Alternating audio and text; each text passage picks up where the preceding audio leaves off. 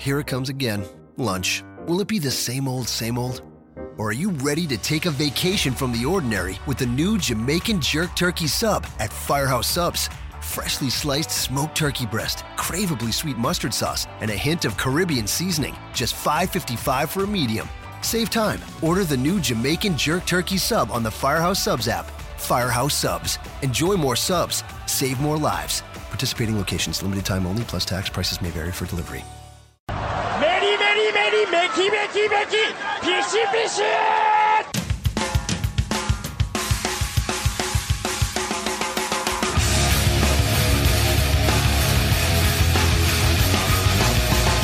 are listening to the Voices of Wrestling podcast with your hosts, Joe Lanza. X out, go listen to some boring podcast where they're afraid of their own shadow.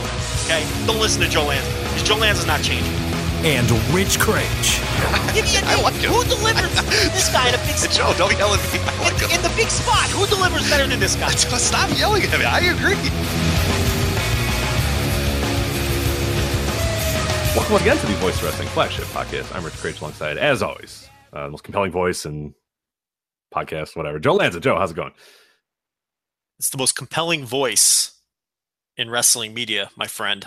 Do we have an ad read this week? We do have an ad read. We have a brand new sponsor on this week's show. Oh, all right. You got that all. Oh, I see it. Okay, it's on the sheet. As the production meeting continues. Is this part of the show, or am I editing this part out? Well, you know what? You may as well just leave it in now, because I wouldn't want you to botch my introduction a second time. Oh, that'd be embarrassing. Yeah. Which I don't know. I'm kind of I might not be the smartest man, Rich, but I get the feeling you're botching them on purpose. No, I would never. No, it's a lot of pressure. To be honest, this time I was going to actually try to read a few of them, but then I forgot to actually. I don't know them off the top of my head. You know them. They're your thing. I hear them. The listeners know them, but you don't know them. Well, because they care, and I don't care. You don't care about my monikers? No, not really. I care about you, but I don't care about your monikers, if that makes sense. This is a team. We've been doing this for 6 years. That is something. we are quickly approaching that 6-year anniversary, which is just. That's right. It'll be in February. It'll be 6 years of this thing. I've talked to you. I was a year into this podcast before I even met my wife. You know what I mean? That's just a lot of life changes. God, it's just ridiculous. I was engaged, and then that ended. Then I was a man whore. Now I am happily coupled once again.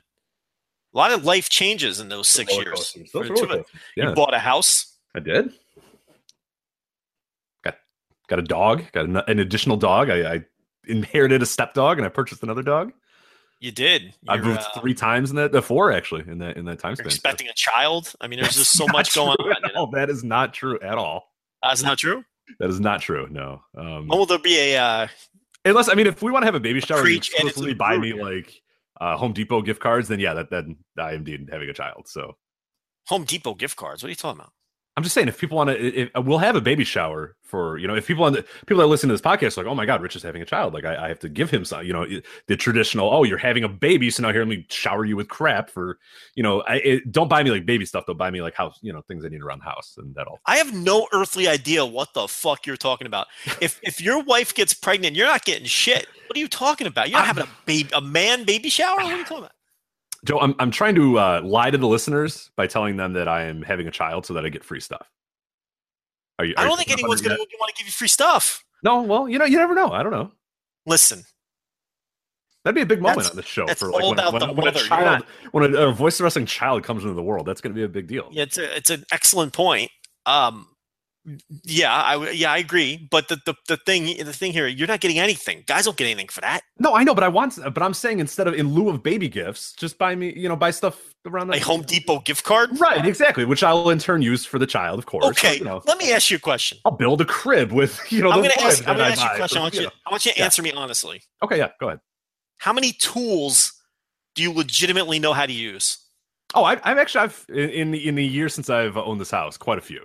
Before that, nothing. I knew absolutely nothing. But no, you're not faking it with these tools. What was that? You're not faking it with the tools. No, I'm legit. I'm not great. I still need some dads to come over every so often to, I'll always try something, and if it fucking fails and it's a miserable failure or whatever, I'll then call one of the two dads, and then one of the two dads will come over and kind of refine it and figure it out or whatever. But I'm getting there. I mean, I got I got a ratchet set I just bought a few weeks ago. I got like a sawzall that I just used yesterday on a Christmas tree. Like I know my way around the tools these days. Was the nurse raised by a gay couple? What are you talking about? The two dads? I have a dad and she has a dad. You meant her dad and your dad. Yes, right. When you said the two dads, I was like, I didn't know this information. I thought maybe she was raised by two men. I don't know. I mean, that's perfectly fine if she was, but yeah, no, she was. Do you remember My Two Dads, that sitcom starring... I don't. Was it on CBS? It was Paul Reiser and Greg Evigan, I believe. Oh, God, you couldn't pay me to watch that. That sounds But they weren't, no, but here's the thing. They weren't gay dads. It was like now they would do that, but back like Modern Family style or whatever. Yeah, exactly. This was like the late '80s, and Dick Butkus was in that show. He was the. You know what he was? You know what he played? Was he the neighbor? He's got to be the neighbor. He wasn't a neighbor. He was like a wise barkeep who lived like downstairs from their apartment, and he would give the two dads very sage advice when they didn't know how to raise the daughter properly. You know what I'm saying? So like buds that were raising a daughter together? Like what was They were buds who were raising a daughter together. Why would you do that? There were no gay undertones or anything. It was, remember, this is like the late 80s. They wouldn't have gone away with that. But I'm not raising a kid with you. Like why are two dudes raising a kid? That would have been too salacious. No, they were just buds. I don't remember the whole premise. They may have been. You know what it was? I think one of them, it might have been like similar to Full House, where one was a widow and the other was the brother-in-law or something like that. But he needed help, and he's like, "Here, well, no, I'll help, or what? I'll stay around to help, or whatever." Yeah, like one of those deals. If Mikey Falcone's listening, he'll know the premise. He'll absolutely know the premise. Yeah, Mike versus Philly on Twitter, as many may know, he will absolutely know the premise of two dads. But My Two Dads, but I don't. But you know who the daughter was? She looks really familiar. I'm looking at these images right now. She was from Step by Step. She was the hot daughter from Step by Step. The oldest. Stacey Keenan, right? Yes, Stacey Keenan, correct.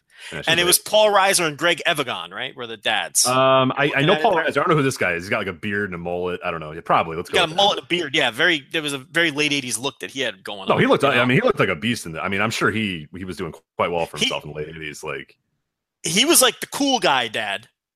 So there's this image right here, and it's like, so Paul Reiser's wearing a suit and a tie, a very stuffy suit and a very generic tie, and the other guy, I forgot what would you say his name was? I don't. Greg Evigan, I believe. Yeah, so he's got like the slick back mullet hair. He's wearing like a sport coat, but it's like a jazzy sport coat, and he's got chest hair hanging out. He's down 3 buttons. Like he's got the beard. You know, Paul Reiser's clean cut, shaved, uses that Dollar Shave Club shave every single day. But yeah. And then the other guy's just, and then there's Butkus in the background, just kind of like smiling with his little Christmas sweater on or something. Here's the premise. You ready? I'm ready. Yeah. I'm going to read it to you. Joey and Michael, who fought over the same woman 13 years ago, now have, upon their death, been awarded joint custody of her daughter, who might be either of theirs. So how do the men settle their problems? Oh, that is kind of salacious, though. With a paternity test? No way. Instead, they all move in together and raise Nicole as a 2-dad nuclear family. Under the watchful eye of family court judge, dad and daughter adjust to their new situation. So there you go. Yeah, I forgot that there's this old crotchety female judge who's like also keeping an eye on him because she doesn't really trust the situation, you know? And like I said, Dick Butkus is like he's like the wise barkeep, you know? Like they'll get advice from him, but they don't want him to know they're soliciting. You know what I mean? They're like, it's kind of like Tim Allen with The Neighbor. Right, where he doesn't ask for it, but he needs it. Like he's just in the back doing something. Or he asks for it, but he's too proud to admit he's asking for it, so he tries to ask for it in a crafty way, you know? Yeah, so there you go. That's My Two Dads. There you go. So you never know where this show's going to go. It's got me on a little step-by-step wormhole, too. I enjoyed that show quite a lot. Big fan of Step by Step. Big fan of. Where do you rank Paul Reiser? One more here. Oh, go ahead. Where do you rank Suzanne Summers' love? But go ahead. Yeah, we'll get to that. But I got to ask you a question. Where do you rank Paul Reiser in your pantheon of neurotic Jewish comics? Oh wow. Got to be below Seinfeld, right? You like the Jerry Seinfeld? Yeah, I'm a big fan of the Seinfeld. Better than the Paul Reiser, right? Yeah, and I enjoy my Larry David as well. What about Larry David? I think honestly, might be the funniest human I've ever seen. He's I would tend to agree with that. Yeah, I have in my years, watching Curb Your Enthusiasm, because initially I never watched Curb Your Enthusiasm in the first run or whatever when it was on HBO. So for a while, like I used to be a huge Seinfeld guy. The more I watch Curb Your Enthusiasm, my enjoyment for Seinfeld kind of gets reduced. Not that Seinfeld's not good, but I'm like, oh man, Curb Your Enthusiasm, it's just that much better than Seinfeld. Curb is Seinfeld Like, without the rain, without the the network. Yeah, exactly. It's like the Unchained, what Raw. Remember when Raw was it was uncooked, unchained, it was uncensored. It's Raw. But it's not like Larry David overdoes it and just uses profanity for the sake of it, or uses sexual themes just because he can. It works in naturally. It's what Seinfeld would have been without those restraints, and it's I agree. Well, okay. So we're putting Seinfeld ahead of Paul. We're putting Larry David number one. I think we can. Yeah. Okay, so we agree on that. We're going to put Jerry Seinfeld 2. Are we going Richard Lewis or Paul Reiser? Who's next? Have you ever seen either man do what's the definition? What's the definition of neurotic Jewish comedy? Well, I mean, I think it's pretty self-explanatory. Okay, all right. Okay. Just want to make sure. Who's eligible on this list, though? I'm just kind of before we. Well, we'll get to that. But first, we have to slot these two men. But I don't know if I want to put them here, though. Well, if we get someone else who beats them out, we're going to talk about wrestling. I promise at some point. We got to slot these Jewish comedians. We got bigger things to worry about here. Okay. So Paul Reiser, Richard. I'm going to go Paul Reiser over Richard Lewis. You go Paul Reiser over Richard Lewis. Yes. I think that's a controversial choice. But I got to agree. I like both men, but there's something about Paul Reiser's something about his it's kind of a wholesome he does a lot of like marriage comedy. Yeah, like Mad About You and stuff. Like I grew up watching Mad About You because my parents enjoyed it, so I always grew up. He does a lot of relationship comedy, and I'm into that. I'm a man who's settled down now, Rich. I can enjoy some relationship comedy. I got to tell you, I'm all tapped out on neurotic Jew comedians. So So we've got Larry David, Jerry Seinfeld, Paul Reiser, and Richard Lewis. That's our order. I could probably think of more if I thought about it, but we weren't prepared for this topic. No, we weren't. Yeah, next week we'll be more prepared for a neurotic. I think throughout the show, as I think of neurotic Jewish comedians. Feel free. We'll I'll jot those 4 down. Right, we've got our little notebook or whatever. You can, you got your notebook next to you, so you can. No, I always got my notebook. Yeah, so, there we go. Would you consider Lewis Black a neurotic Jewish comedian? That is one of the names I was looking at, and I was curious. But I don't think all right, I got 2 for you. But I don't think Lewis Black would go above that. I would probably put him behind because I enjoy Lewis Black, but I don't think he's maybe above Richard Lewis. I'm not a big Richard Lewis guy. I'll be honest. Lewis Black is more of a ranter. I think I wouldn't consider him neurotic. I have a slam dunk. This man is without question a neurotic Jewish comedian. Where would you slot Gary Shandling? Okay, I was also looking here.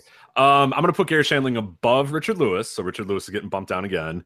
Okay. I am going to, the Paul Reiser, Gary Shandling. That's a tough. Larry Sanders show. Yeah, that's a tough. That's a underrated Gary Shandling Shandling March show. Madness. Yeah, that's like some 12 seed that is good. Like that team's good. It's just they played in a weird conference, but it doesn't matter because they got like one solid transfer recruit from Ohio State. Like that. That's what we got here. Man. I think I'm gonna go Paul Reiser over Gary Shandling, but that's a tough matchup. I'm gonna go Shandling over Reiser. I think that the underrated Gary Shandling show, which came before the Larry Sanders show, which a lot of people don't know about, very funny.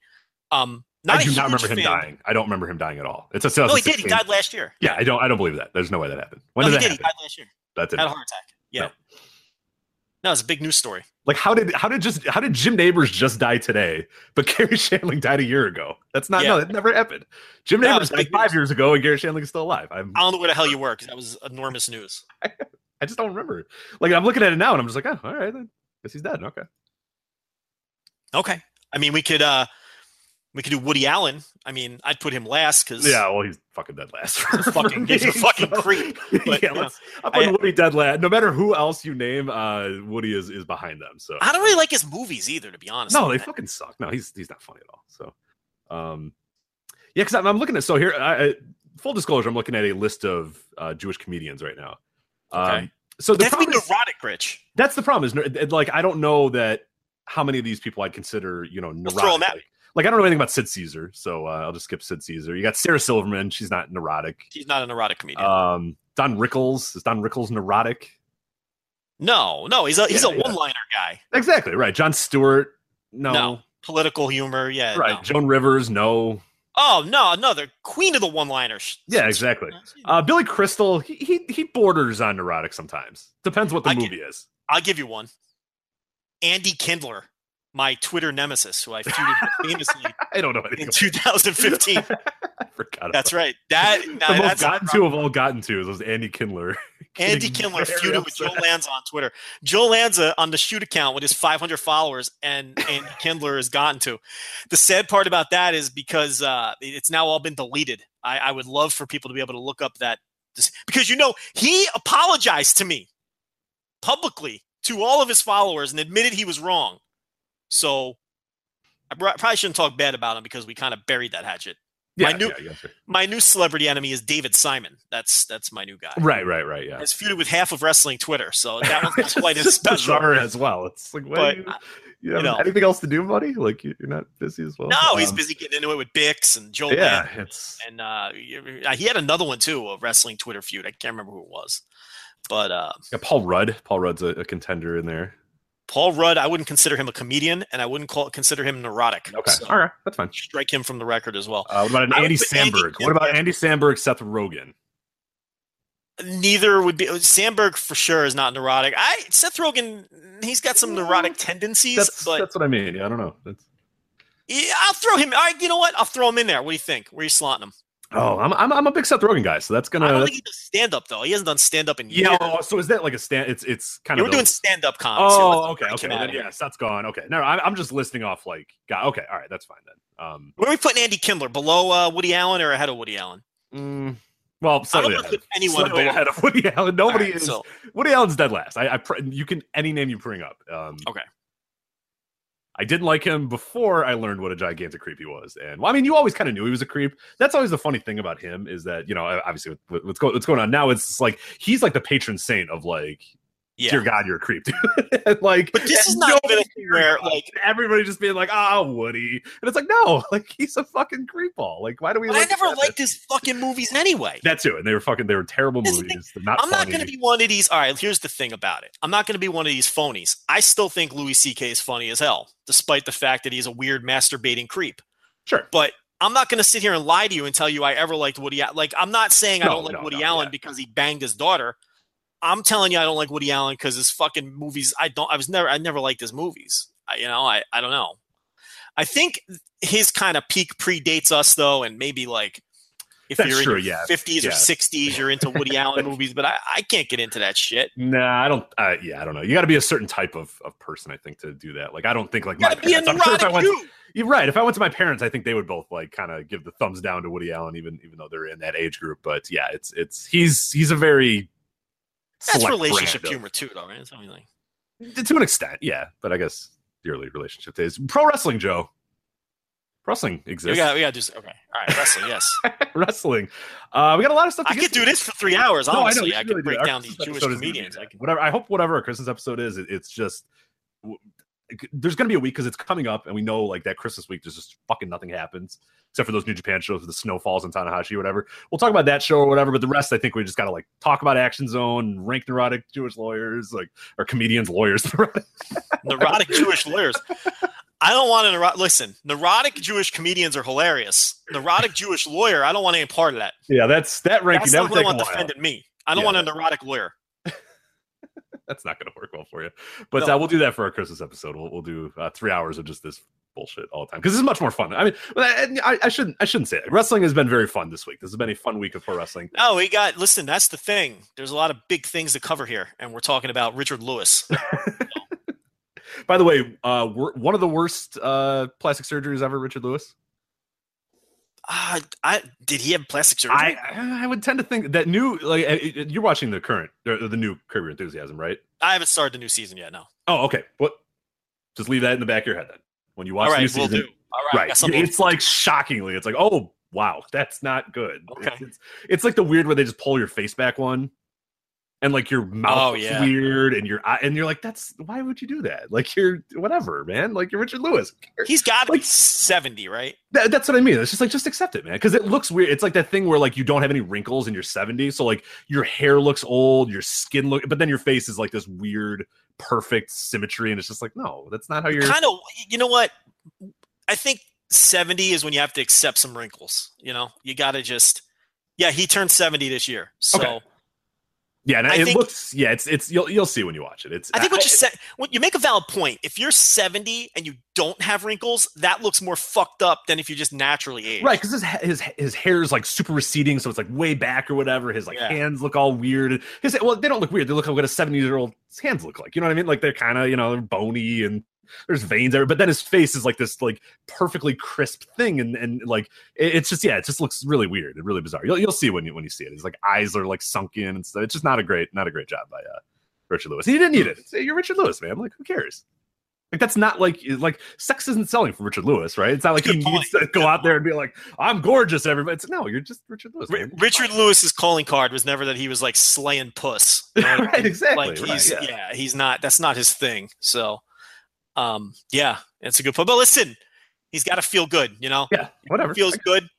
That's what's important to him because really, he's the king of the Jewish neurotic comedians. So he's got a lot of neurotic issues. So maybe maybe Richard Lewis just needs to feel good about himself, Yeah, I'm not judging. I'm just saying, just saying you'll see when you see it. But anyway, let's get to the pro wrestling here. I don't give a shit if Richard Lewis feels good, but you're like you're being Mr. We have some wrestling to do here. We're gonna get in trouble if we keep going. I do. I think we should do this though, because these are our new sponsor. To give them some new love, SeatGeek, and everybody knows we love our great sponsors here on the Voice of Wrestling Flagship Podcast, and we're very happy to include SeatGeek in that stable of sponsors right now. And Joe, buying tickets to sports and concerts can be complicated, confusing, and frustrating, but thankfully there is a better way to buy with SeatGeek. SeatGeek is the smartest and easiest way to get tickets to every type of live event, whether you're searching for a last minute deal, planning a night out, or need the perfect gift. SeatGeek helps you find the best seats at the best prices, fully guaranteed. And now I've used SeatGeek a lot of times. I don't know if you've ever used SeatGeek, but I really enjoy it. It's really the easiest way to find tickets to Bulls, White Sox, or any number of concerts going on in the Chicago area. I've used it in San Francisco as well. I've used it in different cities that I've traveled to. It saves time and money. It searches multiple ticket sites, which is awesome. It compares prices and it finds amazing deals.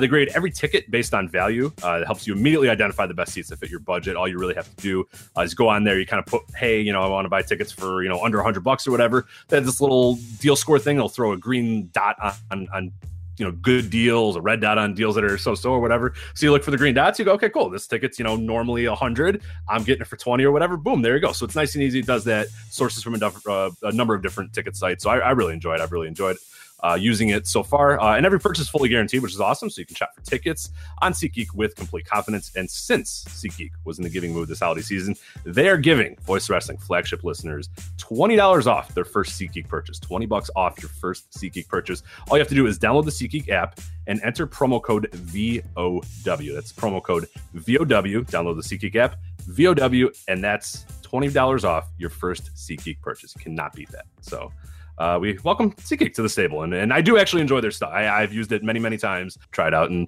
it's the holidays, so treat that special someone to a concert or a game or something like that. Observer Hall of Fame. So we're gonna have a real tough time talking wrestling today. I don't know why. We're off the rails. This is bad. We should just re-record, but that's all right. We're gonna push through. We're gonna make it through. This is what the people want. The problem with the Observer Hall of Fame this year is, Rich, I don't know how you feel. There's really no hot takes to be had because I think this was so non-controversial. You're not ready for my Mark Lewin takes, so hold on a minute. don't assume that, Yeah, I mean, you look at the 5 inductees. You've got AJ Styles, Mark Lewin, Minoru Suzuki, Ben and Mike Sharp, and Pedro Morales. There's a smattering of people here that I know we voted for.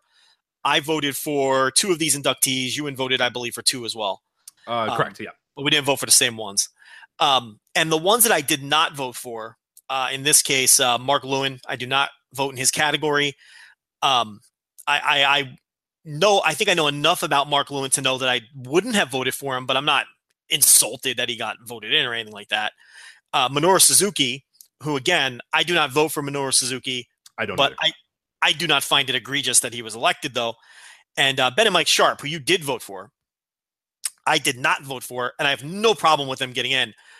Pedro Morales, who I voted for and you did not vote for. Do you have a problem with Pedro Morales getting in? Oh, not at all. No, and Pedro's a guy that even in my discussions with you, I mentioned as a guy that like I'm personally not voting for because I'm kind of I don't know if there was enough quite there, but no, I never would argue with somebody that would vote Pedro Morales or did any of their legwork on Pedro. So no, he's fine with me. He's absolutely fine with me. And your point kind of stands is that there's really nobody on here. Really, to me, the one that maybe I give a little bit of a side eye to is Minoru Suzuki. But even then, it's not like I'm like, oh my God, this is ridiculous. This whole thing is a mess. Like this observer needs to get changed. Like this Hall of Fame is a disaster. Like if he's the worst guy that you have, or to me, the worst that you have, and it's just like, yeah, I mean, I get it. Like it's totally justifiable why Minoru Suzuki's in there. I get why people voted in him. I get why reporters voted in him. I get why all that sort of happened. So it's like, yeah, there's not really that hot takey guy this year that it's like, oh God, this whole thing's a disaster. This whole thing's a mess. It's just like, oh, those guys are all pretty good. Yeah, I mean, Minoru Suzuki, when it comes to him, I mean, it's the kind of thing where even if I don't personally vote for somebody, it doesn't mean I can't understand the case. I just might not necessarily agree with the case. Right. Well, to me, it's the jump for him was kind of odd, is that because he's up 37% from last year, and that's just I don't know what happened in this year that made Minoru Suzuki that much better. It's that's kind of always weird when you see those gigantic jumps. That sort of gives me a little. He had a totally nondescript year in every way. He didn't even have a bad year. Like his bad year was the year before. The second year of the Noah run, where Noah just bottomed out, was a bad year for Minoru Suzuki with an asterisk. This past year, 2006, I guess it crosses over part of 16 and part of 17 or whatever. But for the most of, you're voting, it's due on what, November 1st or something like that? Yeah, somewhere around there, first week of November. So really what's fresh in your mind is most of the current year, right? I mean, you're dealing with like November, December of the previous year. And for an active guy who's still going, where you're adding new information is what I mean here. The new information added from Minoru Suzuki was very nondescript. I mean, he was involved in the never title scene. I mean, there was nothing going on with the guy. I guess. I mean, I suppose that the Okada Suzuki match just had to be that. That's true. You know what? For people. Yeah, I guess is that that has to be the smoking gun then, right? I don't think so. I don't think that match, as great as it was, was good enough to result in a 37% bump. I think if you were going to vote for him, I think you did anyway. Maybe it had something to do with it, but I can't imagine that match. Okay, it's not like that was it's not like it was the Okada Suzuki series, like the Okada Omega series, which could have made a big difference for somebody. It was a really good match. I mean, it's one match, match in a year list, but right. And he followed it up with a decent G1, but not like an amazing. Oh my God, like that's the best G1 I've ever seen. And he's had those in prior years or whatever. Those like amazing, no doubt, like that was the best performer. That guy was the bell to bell one of the better performers of the G1. He had a few decent matches throughout the G1, but not enough that I would say, oh my God, like this guy's now it's settled that he has to be a Hall of Famer. So I don't know. Maybe we are underrating the Okada match. I don't know. I personally, I'm kind of the same way, but I know there are a lot of people that consider that match of the year level. And I know we've heard from people that said that that's probably going to be one of their, top 3 matches of the year. So I don't know, maybe we're not giving that enough credit. I don't know if that's it. There's gotta be something though. I don't know. Yeah, look, I don't know what else to point to, but I think it really takes a really special match to bump someone that much. I mean, a 37% increase is about as big as it gets. I mean, you don't get a much bigger increase than 37%. I mean, is that even accurate? I mean, I didn't know. Yeah, no, I'm looking at it. Okay, so I'm actually looking at it. It's 25%. So whatever that initial report was is not right. So. Oh, you know what it was? He was at 37% last year. Oh, up from okay, I see now. Yeah, so we had 25% increase, which is still pretty good, still but a huge not jump. as ridiculous. Yeah, right. Like if you look at that, so I mean, maybe Yuji Nagata in Japan. Sorry not to interrupt, but like when you look at in the Japan region. Yuji Nagata, he went up 29%, but the caveat being that he needed to get to 50% to stay on the ballot. So that was a big like, hey, I don't want Yuji Nagata to fall off the ballot, so I'm going to vote on him type thing. And you know what? I think that's a thing now with the new rule, because another guy you look at Don Owen. He went from 32% and look at his history, 35, 31, 29, 30, 33, 32, 50. Right. He jumps to 50. I like that him and Yuji are 50 on the fucking dot. Like that. With the threat of them being bumped off the ballot, people voted for them to keep them on the ballot. So that is going to have to be something we're going to have to look at for the future. And with that said, I think because of that, Jun Akiyama, who's already at 47%, he's a 1550 guy next year. Don't ask me how, because he only went on the ballot 2 years ago. I have no idea what Dave is doing or thinking or how that works. Yeah, how was he already almost off the ballot? Like fucking Owen Hart was on the goddamn ballot for, Kurt Hennig just fell off now. Well, look, Jun Akiyama first went on the ballot. How old is he? Because he probably turned 35. Is he? Oh, Dave. So he probably went on the ballot. Yeah. He probably went on the ballot in like 2005 or some shit, or whatever the math works out. Right, because he's 46 right now, so he would have gotten on the ballot. Well, that doesn't make sense here. That's only 11 years. Dave. So he turned 35. So he's 35. So he turned 35 in 2004. So okay, so there it is. That's he still shouldn't be off. That's 2019. Joe, I don't know. All right, I don't know. According to Dave, this man is off the ballot next year if he doesn't get 50%. Why, we don't know. But being at 47% already, I think he's getting in next year. Because if you look at the bumps that Yuji Nagata and Don Owen got, for example, and this is a guy who already gets support. I mean, he had 45% last year and 47% this year. So I think Jun Akiyama's getting in.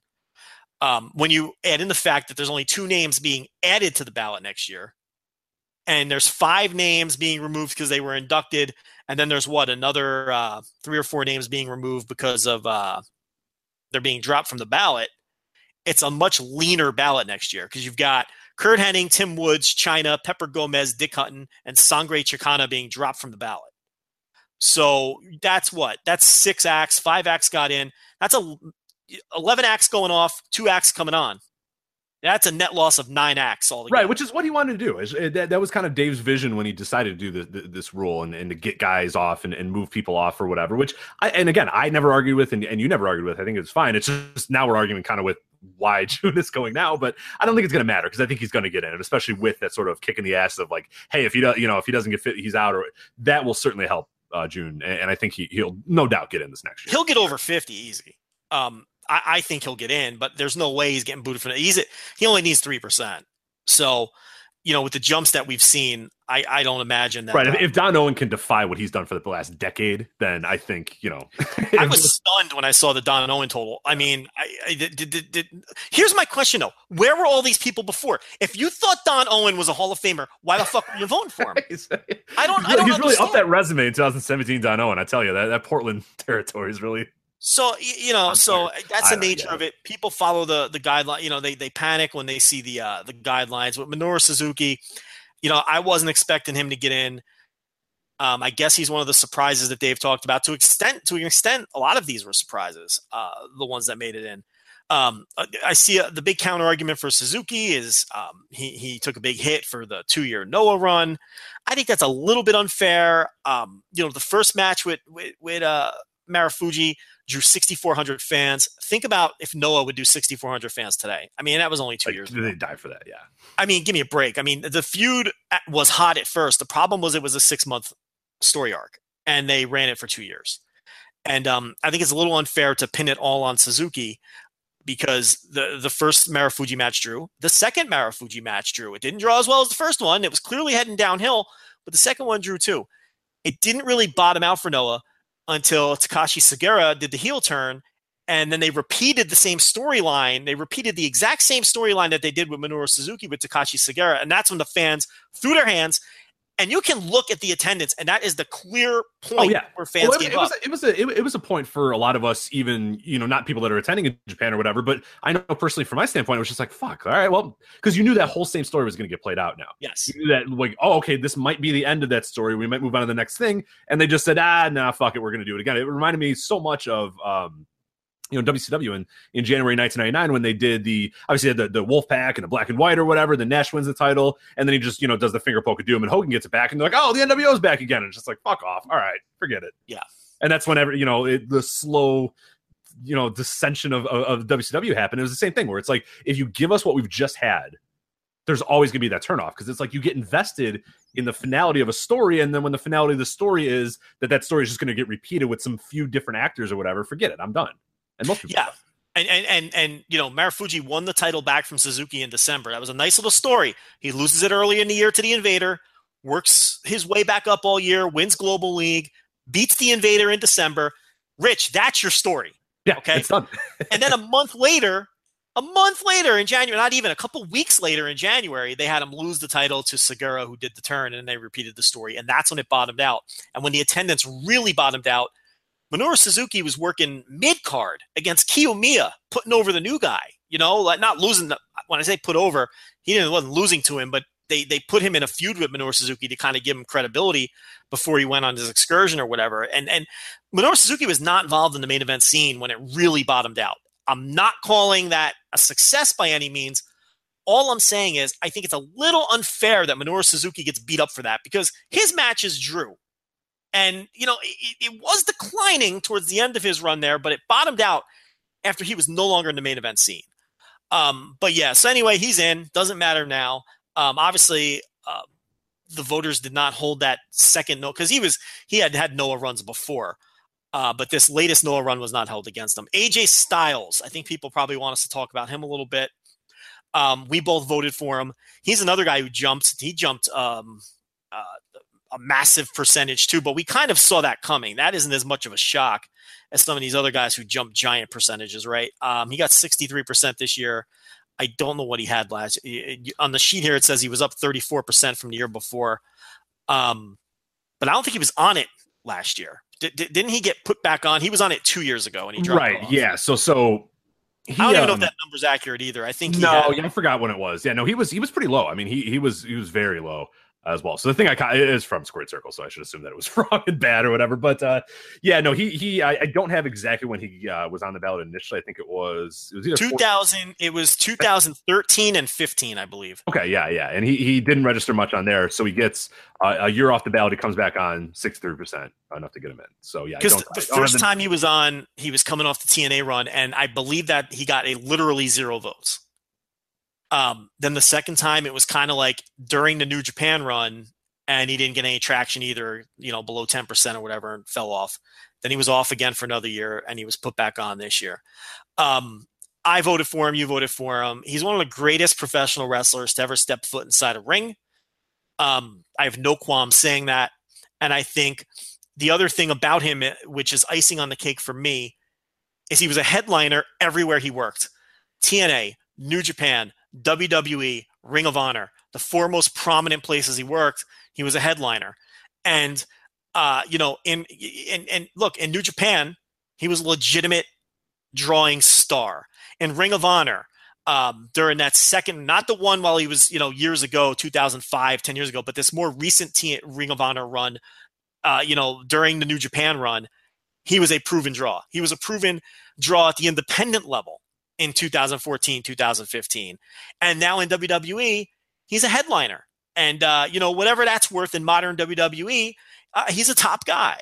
So not only did he headline everywhere he went, but in many of those places, he was a proven draw. And to me, that's just icing on the cake. He may not necessarily be a Hall of Fame level draw, but he's a good enough draw where if you tack it onto the fact that he's one of the greatest wrestlers of all time, and oh, by the way, I would say that he's historically significant in the end. That you've got 1,000 indie wrestlers copying this guy. He's a very influential pro wrestler on top of that. So to me, it was easy to vote for AJ Styles this time around. So Styles, I went back and looked at the data. This is actually from our good friend Chris Harrington, obviously Mookie Ghana, the co-host of the WrestleNomics podcast here on the Voice of Wrestling Network. I don't doubt his data because it's Mookie Ghana, and you wouldn't ever doubt that. He has AJ as 2013, 0%, 2015, 0%. All right, so he never got a vote. Never got a vote. Imagine, this guy never received a vote previously, and he got 63% of the vote this year. What that tells you is, and as voters, we're guilty of it too, that WWE stamp of approval obviously means something to a lot of voters.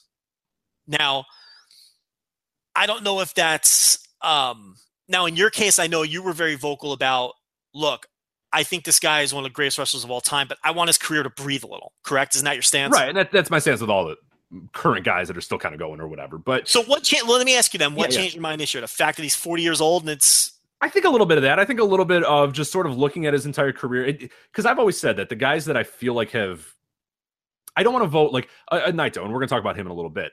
I don't want to vote him because his story in my mind, I don't want to close a book on his career. To me, when you're voted in the Hall of Fame, you're essentially saying, okay, here's the story of this person, and now it's effectively kind of closed. Like they might do stuff afterwards or whatever, but you've essentially said, here's the resume, here's everything they've done, and this is what we're voting on. This is the pocket, this is it, this is right here.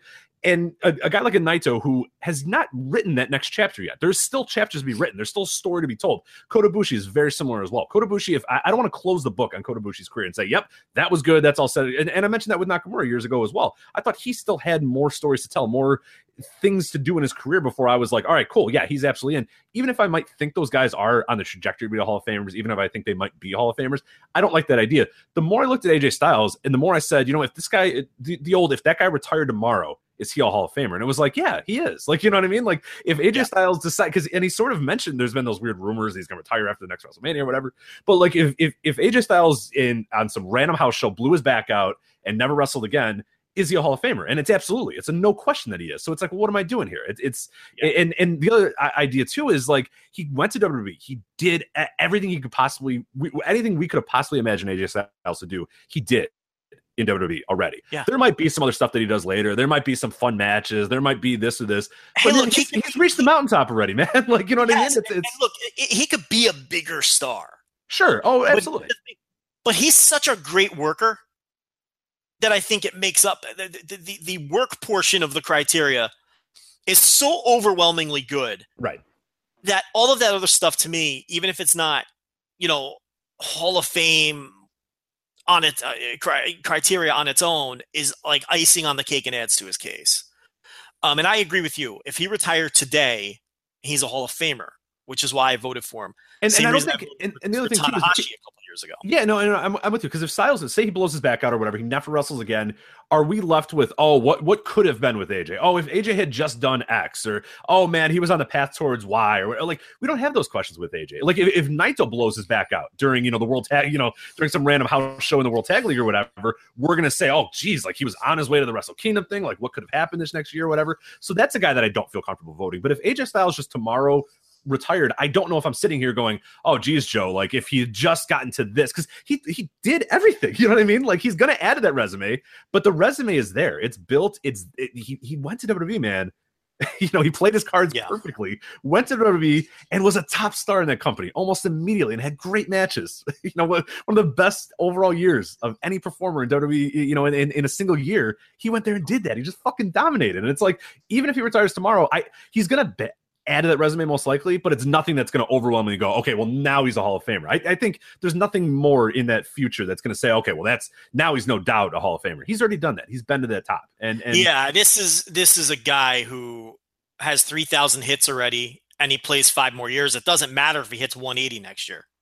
It doesn't make a difference to me. Right. It's not gonna. He's already kind of locked in there, and he could hit 320, and it's like, oh, another great year by this guy. But it's just like, no, you're already you've already locked it in. You're good to go. So that's really my case with AJ. And I really started thinking about it, and I kind of said, no, this guy's a Hall of Famer, man. So transitioning to the 2 controversial names that were added that everybody was scared to death were going to get voted in because Nakamura was voted in a couple years ago.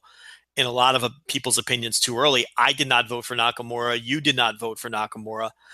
I'm not as wound up about him getting in as some other people are, even though I didn't vote for him. But when people saw Tetsuya Naito and Kota Ibushi's name on the ballot because they both just turned 35 or they just had their 15-year, whatever the wacky criteria Dave uses to put people on the ballot, a lot of people panicked and thought those guys were going to get in. The argument you just made for AJ, if he retired today, is he a Hall of Famer? And to me, it's a no-brainer, absolutely. Those guys are not. If those 2 guys retire today, they are not Hall of Famers, which is why I did not vote for them. Tetsuya Naito, and we'll get to Ibushi in a minute. I think he's a little different. But Tetsuya Naito, to me, is the definition, the prime, the best example yet of why these guys are getting on the ballot too early. Because he's literally went on the ballot 2 months before what is probably going to be the landmark year of his career. He hasn't even had his breakthrough year yet. 2018 is probably going to be realistically the greatest year of Tetsuya Naito's career. He's going to win at Wrestle Kingdom. He's finally going to main event, presumably, many of the A shows, meaning Dominion, all the big building pay-per-views that Okada main evented this year. It's going to be Naito's year next year. He's peaking at the right time. He's arguably the most popular wrestler in the company. They've peaked his push perfectly. You couldn't handpick a better time to put the title on the guy. He's going to beat an unstoppable champion, which is going to put him over tremendously by beating Okada, who has had this tremendous run. And part of the reason Okada was booked to have this tremendous run was so Naito could be the one to knock him off. And he's going to have, really, 2018 is poised to be what Okada's 2017 was for Okada is going to be what Naito's 2018 is for him. And he's on the ballot before any of that even happens. Think about this, Rich. Naito is on the Hall of Fame ballot before he has ever main evented his home promotion's biggest show. He's never main evented a Wrestle Kingdom. He hasn't even been the top guy in his own promotion. And he's on the Hall of Fame ballot. I mean, this is ridiculous that we're forced to vote or not vote for this guy. I mean, he's never been the ace of a promotion. How is he on the Hall of Fame ballot? I could make an argument that he didn't even belong on the thing, even though he turned 35, because he has no Hall of Fame resume yet. Right. And we said on our original show and our previews and everything, we've talked about it, that the trajectory is absolutely there. But like, it's just like you cannot do it before you have your big year. Right. You can't have it as you're on your way to that point or whatever. And you have to see how that goes through or whatever. I have no doubt in my mind that when it's all said and done, Naito will be a Hall of Famer and will be a Hall of Fame level, contender. Like, I feel like we'll have those arguments later. But why are we having those now? Why are we discussing that now? I do not think he should have been on the ballot. No, Dave should have decided on his own that I know he's 35. I know whatever. He's not. Yeah, but here's the thing. Not everybody who's 35 automatically gets put on the ballot. He didn't need to be on the ballot. Mm-hmm. I wouldn't have put him on the ballot. Oh, we're talking about a guy. Yeah, the guy. The one of the guys next year is going to be the same. Rich, story. Let me ask you a question. How many times has Tetsuya Naito, as a main eventer, drawn 10,000 fans? I couldn't tell you. Probably 0. Yeah, because he's never main evented. No, I mean, that's just a fact. Right, yeah. And people are going to take this as me ripping on Naito. No, and we're not understanding if you think that's what I'm doing. We're talking about he doesn't have a Hall of Fame resume. The guy's been a main eventer for like a year and a half. And he hasn't even been the top guy in the company. He's 1B to the 1A. And he's only been in that position for less than 2 years.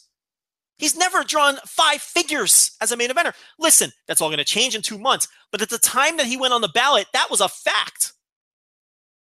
I'm not making it up. The this year's G1 final against Kenny Omega, but those tickets were sold before anyone knew what the match was. He has never drawn 10,000 fans. That's a fact. So, I mean, he shouldn't even be on the ballot. He is the exhibit A. And why are we putting people on this soon? Okay? He's a star. I'm not saying he's not a star. And by next year, he's going to have more. Look, he's going to have 2.5 years on top. He's going to have a full year as an ace. He's going to have drawn the biggest, it's on pace at least, to be the biggest Tokyo Dome crowd in 12 years. It's going to be a big feather in his cap. He'll probably have a bunch of sellouts. Rich, do you have any doubt he's going to do well? Oh, no, he's going to do great. I think he's going to do tremendous. I mean, they peaked him at the right time. He's already an enormous star. But just because you're an enormous star doesn't mean you're a Hall of Famer. This is a different level of star. You need to have padded the resume a little. I mean, this guy was a mid-Carter a year and a half ago before he went to Mexico. I mean, Rich, he was losing, fourth from the bottom in tag match. They were doing nothing with him, and that wasn't that long ago in relation to a Hall of Fame argument.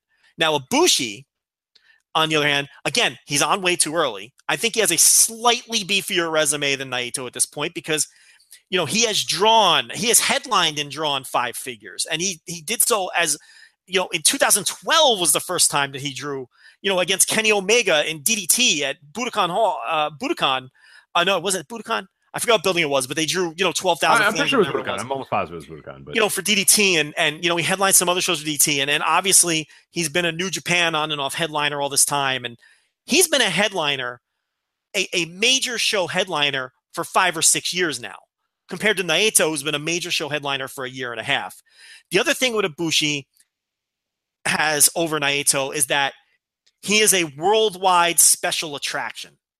He gets brought into things like the Cruiserweight Classic.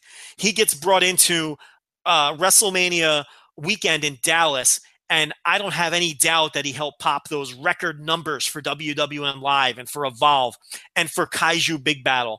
He popped record numbers for those companies over. So he's like a worldwide attraction as well. And he has been, and really he's been a worldwide attraction since what, like 2007? People have been flying him in from overseas. Oh, pretty much. I mean, Chikara runs and stuff like that. Yeah, I mean, he's always been that guy for forever. I mean, it goes way back. I mean, I mean, he's a little different. Now, to be fair, in doing my research for the Hall of Fame, I asked Gabe Sapolsky directly, privately, did Kota Ibushi affect Ring of Honor business in 2007 to any extent, or Evolve business in 2000? What was it, Evolve 1? 2009?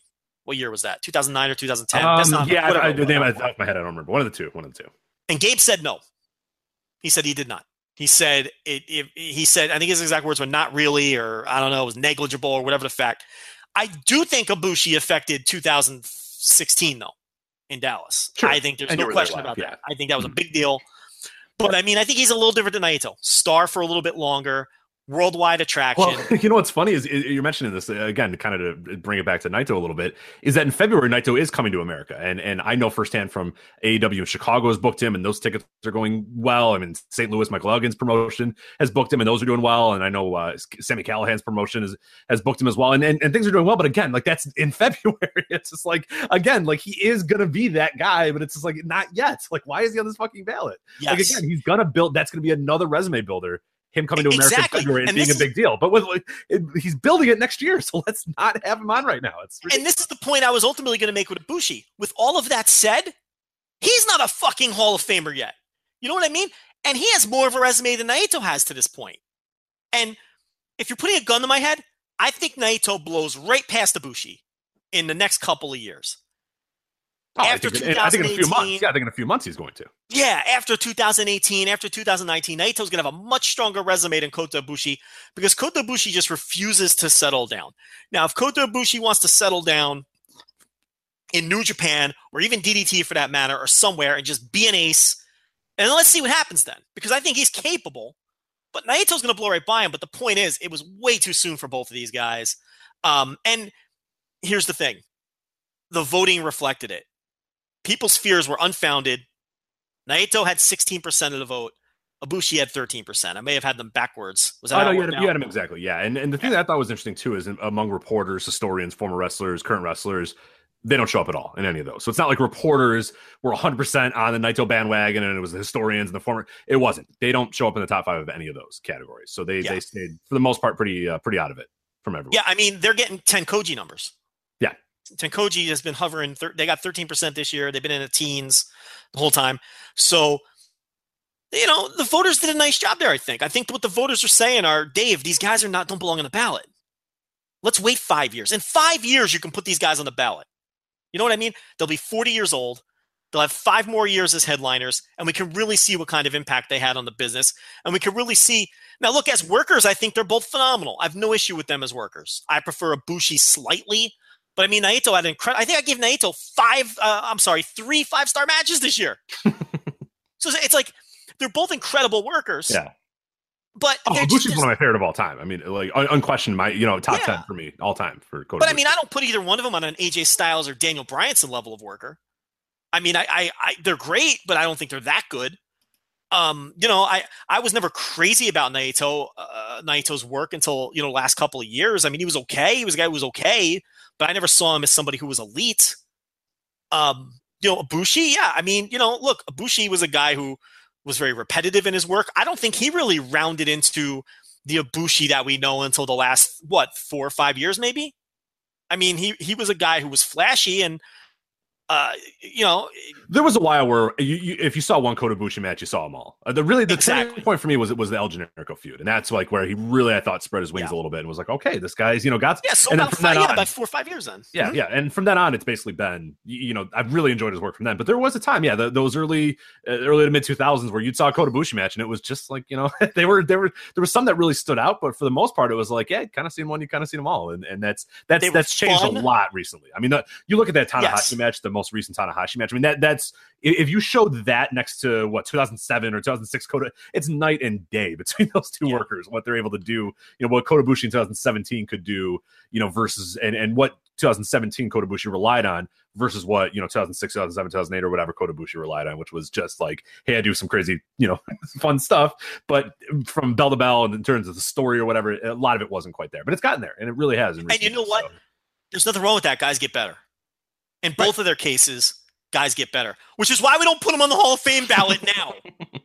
Okay, you let them get better, And so anyway, good job by the voters. It wouldn't even have been the worst thing if they fell off because they'll come back.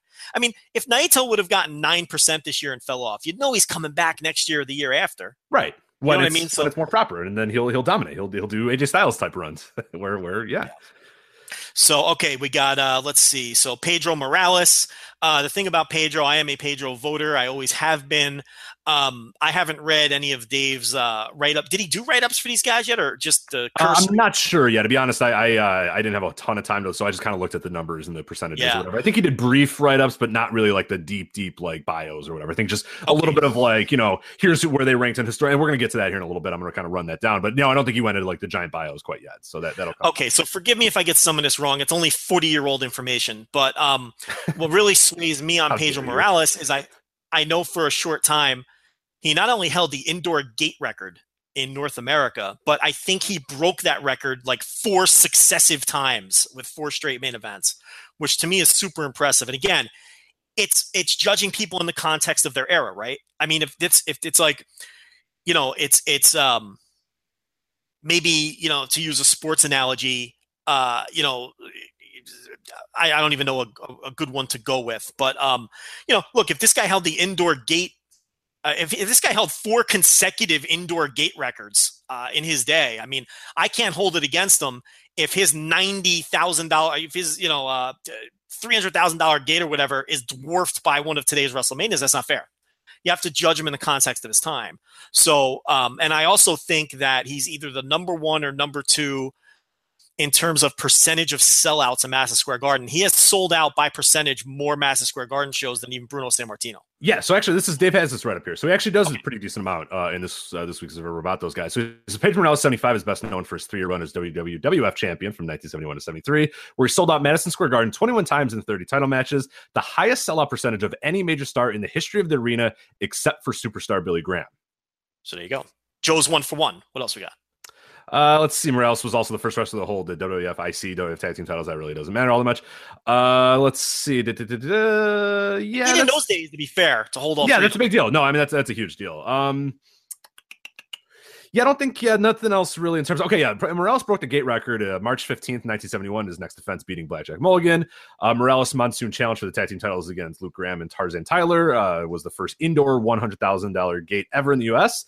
In October, Morales broke the record again, hitting $104,000 for a sold-out title defense against Stan Stasiak. He broke that record with Freddie Blassie. So, yeah, the most famous match against, of course, everybody knows this one, the September 30th, 1972 against San Martino in Shea Stadium, 140,000 right there as well. And the 4th biggest gate in U.S. history. Yeah, so he broke. You talk really fast, but I think he broke the indoor gate record 3 consecutive shows, and then the outdoor show was the 4th biggest gate in North American United States history. Yeah, so I mean, come on, that's a Hall of Famer. Yeah, that's pretty good. This is why I voted for the guy. I mean, to me, he was an overwhelmingly good draw for 3 years. I mean, that he was a Hall of Fame level draw for 3 years, and it's like, If Goldberg would have given me 2 or 3 more years, I'd be voting for Goldberg too. You know what I mean? But the other thing about Morales is he's got a little bit of padding on the resume too. Did some things in LA, did some things in Puerto Rico, not at the level that he did in New York, but it's extra padding. You know what I mean? And a guy like Goldberg, he's only got what? Was it a year or 9 months, or how long was it for Goldberg? Really that, yeah. You're looking at, God, I mean, he came up, in late 97, but I don't really know if I count much of that. If you really start counting when he was a difference maker, it's April 98 to, December 98, really. I mean, yeah, he still had some impact, maybe a little bit in 99, but not much. I mean, let's give him by that point, he was done. And then, yeah. Let's call it a full, even if you call it a full year. Go ahead. Yeah, but that's. It's 1 year, and there's nothing else there because I'm sorry. He had this most recent run. The most recent run, yeah. So you got a year and then like a few months with this most recent thing. A year and 3 matches. Right. One of which was a battle royal.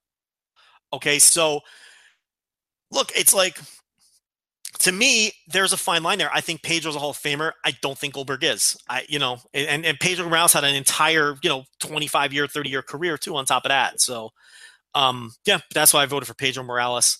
Who else we got here? Did we cover everybody? Let's see. Oh, Ben and Mike Sharp. Okay. So I didn't vote for them, but you did. Now, here's the thing. If you consider them hugely influential to Japanese pro wrestling and for also setting the template of the foreign heels, then they were an easy choice, and that's why you voted for them, correct? Exactly. Yeah. Doing a little bit more research, reading some more stuff, it was kind of more evident to me that's how important they were. To that is, and to me, that's a big deal. I mean, the modern gaijin, the modern heel, invader gaijin is a big deal in Japan. It's really set the stage for what Japanese wrestling has been from that point forward and what it still is even today. I mean, we still see wrinkles of that in their storytelling today. So yeah, for me, the more I was reading about it, the more I was looking at their history, the more I was reading from, quotes from people at the time. And Chris Charlton's book did a great job of doing it too. And everyone, if you ever read anything about the history of Japanese wrestling, those guys keep popping up and they keep being an important part of it. And the more you learn about it, the more you see it, it's just like, yeah, these dudes, I mean, that's influence right there. I mean, they have influenced decades upon decades of Japanese wrestling. Just, so yeah, whether, it was going to happen at some point, if there was going to be an American that was going to come over and do it, whatever, these guys were the trendsetters, and the trendsetters get the credit. So, they, to me, do it. And it's interesting because they finished first among former wrestlers this year, which I thought was pretty interesting as well. So you have a lot of former wrestlers that, for whatever reason, get what their impact is and understand what their impact is. And that's what really propped it up. I mean, you have 15th among reporters for the Sharps, 22nd amongst historians, 26th among current wrestlers, but first among former wrestlers. I just found that very interesting. So obviously they know something, you know what I mean? Like, it's not like they all got together and there's something where they see that name and they go, yeah, these dudes are a big deal. And I take former wrestlers and what they think about their peers very seriously. And I think that for them to grade out that well with former wrestlers is a huge thing. And yeah, it's just like, the more you read, the more you kind of study, it's like, yeah, these dudes are so influential to everything that what modern Japanese wrestling is, or what Japanese wrestling ever was. You know what I mean? Like, the entire template of Japanese wrestling in a lot of ways was developed by these guys. So I think they deserve a lot of credit. Mark Lewin, I saw some of his stuff, Purple Haze, and some of the stuff from Florida, and some of the stuff where he was doing sort of the late career, like psycho gimmicks, but really, and then, he got in on the back of the Australia stuff. Really, that was the region he was placed in anyway. The original WCW, Jim Barnett WCW, I think he was the booker for a good deal of that time too. That was a real hot territory. So I guess it doesn't hurt if you're booking one of the hottest territories in the world for a number of years. I don't have a ton more to add on him. What's crazy is there's a lot of footage of that Australia stuff floating around YouTube and stuff like that. There was a night a couple of years ago where I got bogged down in a wormhole, and there was old black and white Australia footage that I was getting into one night, and I saw a lot of Mark Lewin, which was weird to see him as a younger man after just seeing him as like this 50-year-old guy, working the early Starcades, or working Florida or whatever, and doing, gimmick heavy work. He certainly, to me, didn't have a Hall of Fame level career in the United States. I am obviously, based on my couple hours of watching Australia footage in 2014, I'm not, the foremost authority on old WCW Australia stuff. So I'm just going to stay off of this one. I think it's important. When you're talking about, pro wrestling or music or something that's an entertainment area of entertainment that's so vast, like pro wrestling or the way music, if you don't know about something, just don't talk about it. You know what I mean? It's okay to say, I don't know. And Rich, that's the extent of my Mark Lewin knowledge, and I, from the readings I did on him and things like that, I considered over the years voting in this category, but I never have. I've always abstained. He never struck me as a guy I would vote for, but who knows, if I dug deeper, maybe I would have. Doesn't matter now. As far as Mark Lewin, 17th among reporters, 22nd among current wrestlers. And this is pretty interesting, though. Second among historians and second among former wrestlers. So former wrestlers really into the Sharps. And Mark Lewin. Yeah, the fucking old people voted for him. So right, they know more about him than we would, So I'm going to have to trust their judgment. Again, I don't have a big issue with the people who were voted in, even if I didn't vote for all of them. Now, as far as the people who weren't voted in, and then we'll move on to another topic. Again, nobody from Mexico. What is your take on this? And what is the problem? Because I got to tell you something. A lot of the Lucha voters are getting fed up, and they're mad at Dave, and they're mad at the voters, and why aren't they mad at themselves? I mean, I always say that. Like, don't get mad at me. I don't vote for it. I don't get involved in it for this very reason. I don't want to go, LA Park, he's cool, and click him, and then not vote for the Missionaries of Death or whatever. Okay, but let me ask you, do you think that's what's happening? Here's what I think. I think that there's no question that some people look at the ballot and they just look up and down. They do not read the criteria. They do not read how it's supposed to work by just picking your regions you're familiar with. They look for names they know. They put 2 minutes of thought into it. Right. And they check off 10 names and they send the thing back to Dave. And then if 2 of those names are Vampiro and Cian Caras, the rest of the group gets fucked. I am not doubting that occurs. Here is what I'm doubting. Whether that occurs enough to where it's causing these guys not to get in. I don't know if that's the case. Because I look at a guy like Vampiro, and what did he have? Like 16 total votes or something like that? Okay. Yeah, somewhere in that range. Yeah, I forgot exactly what his percentage was, but yeah, it wasn't high at all. The only way he's preventing anyone to get in is if all 16 of those people didn't vote for anyone else. Right. Is that plausible? Maybe, but I don't know. I just find it dubious. I think now listen, I think that's part of the problem without question. Do I think that Colt Cabana, for example, I don't know why I'm picking on Colt Cabana. Poor Colt, yeah. Is just checking off LA Park and calling it a day. I'm sure that's happening in some cases, but I think it's more of a case of it is a loaded ballot. There are a ton of people. It seems as though all the experts that we listen to, everyone is worthy with the exception of Vampiro. And all of these Lucha voters are just voting for different people. Yeah, it's like that's I think what exactly what it was. So our good friend Lucha Blog at Lucha Blog on Twitter, he was doing some analysis here. You can find it on his Twitter feed as well. And here's what he says. He says reporters and historians are voting for lots of Lucha candidates, but don't agree on the same ones. Current and former wrestlers completely disagree on which Lucha candidates are worthy, and everybody likes UG, but not enough. UG being Ultimo Guerrero. So this thing is reporters and historians are voting for a lot, but don't agree. Current and former can't possibly agree on anybody. And then a lot of people like Ultimo Guerrero, but not enough vote for him at the same time. So yeah, it's just like, get together, guys. I don't know, man. Like, I don't know what to tell you. There's about 160 total Lucha voters this year because I think, what was Vampiro's percentage? I don't have that. I just closed the window, to be honest. I have last year. Hold on. I got it. Last year he had 13%. I do know that. And has kind of hovered around that 13 to 16% for quite a few years now. Yeah, I think that there's roughly 150 to 160 Lucha voters. It's not like some of these other categories. Like, you remember Europe sometimes would have like 50 voters, right? So if you have 1 or 2 rogue ballots, it could really kill a candidate. Someone who's close. Right, yeah. Mark Lewin had 84 votes, and he got in that region. So that just shows you the difference. And AJ Styles got 205 in his region. So right, so you have 160 voters. I'm not sure that the one dope who shouldn't have a vote because they don't pay attention and they don't take it seriously is just voting for, whoever and screwing everybody else. I'm not sure that you would need a lot of voters doing that. And I don't know if we're seeing that. It would be nice if Dave would answer these questions. It would be nice if we can say to Dave, hey, Dave, of the Lucha voters, how many of them voted for one candidate? If he could give us a number, that might help clear something like this up, but we're never getting that information out of Dave. In fact, why don't we send him that email? Yeah, let's do it. Just so it goes unanswered and we can feel good about it. Because I know he's not going to answer us. But we should ask Dave, out of the Lucha pool, how many of the Lucha voters voted for one candidate? Because I would find that pretty silly based on how strong everybody says this category is. If you're voting for one Lucha candidate, you probably don't know what you're talking about. Right, yeah, and like people, like even on our own staff, Joe Gagné, who voted in this category, I think he voted for like 6 or 8 or something. Like he voted for 8. Yeah, it's enough, and everybody that votes in Mexico is like voting for like 9 guys.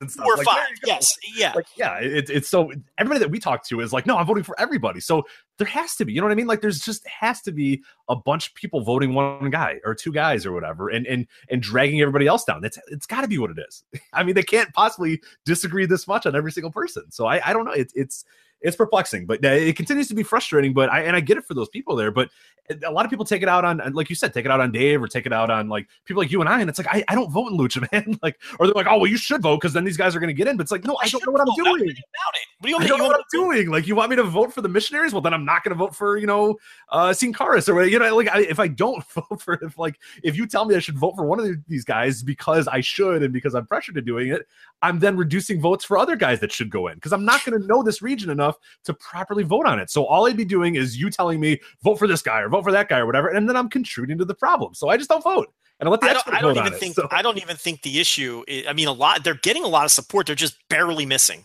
Yeah. So I think these Lucha voters just need to get their act together and vote for the same people. I mean, if you want to get some of these guys in, what is with the missing 3% for these, Los Missionaries? I mean, who's not voting? You got to convert those voters. You're screaming into the wind, complaining to everybody else.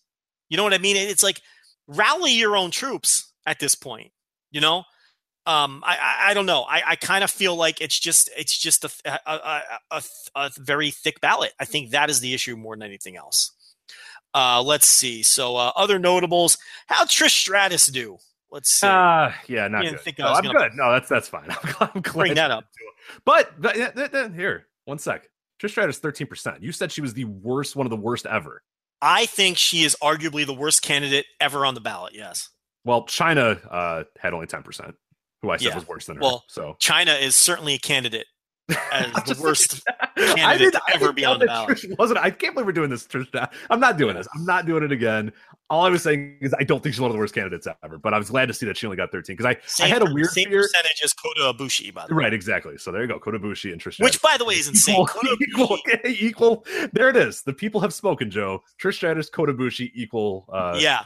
And Kota Ibushi has roughly 10 billion the resume that Trish Stratus. I mean, it's not even close.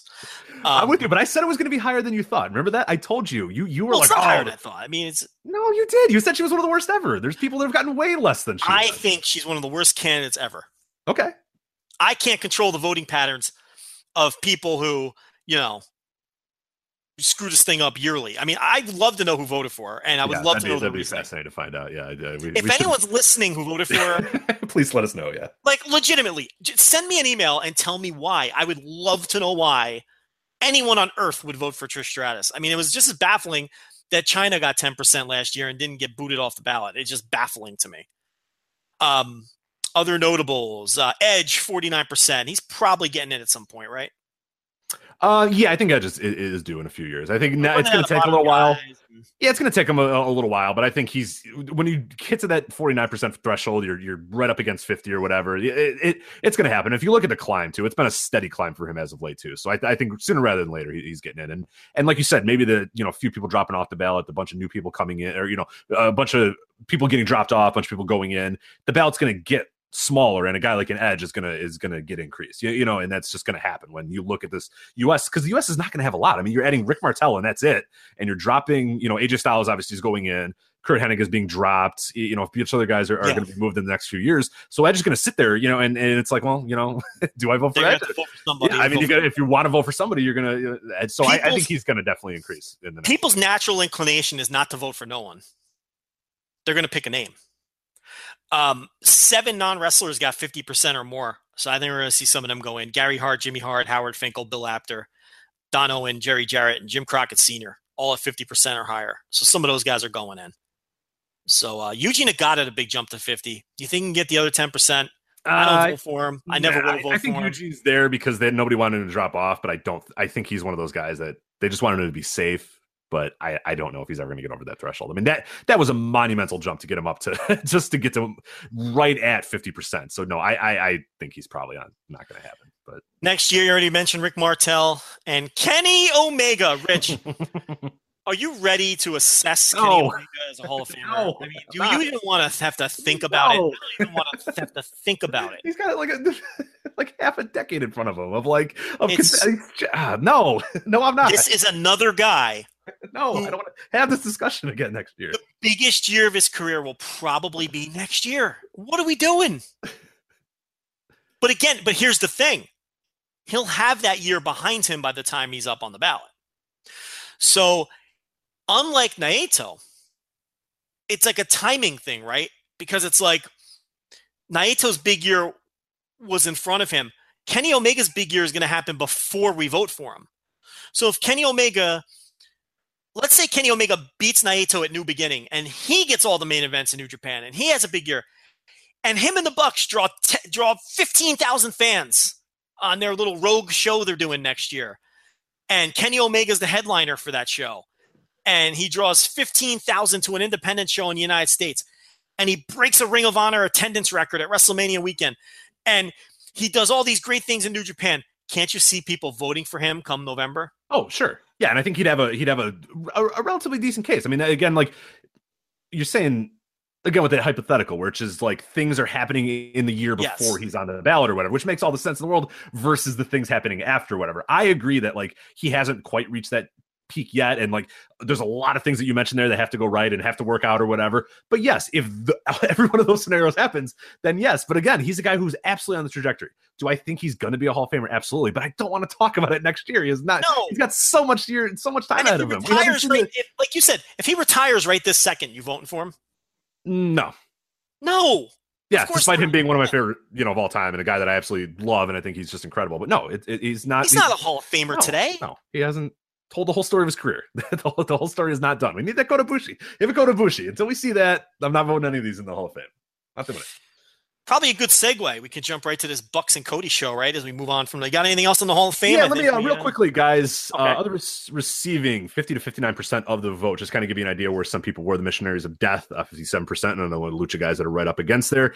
Gary Hart, 55%. Jimmy Hart, 54%. How Jimmy Hart is still not in, I don't know. 54%. Howard Finkel, little rise from a man Howard. He's at 54. Bill Apter jumps up to 52.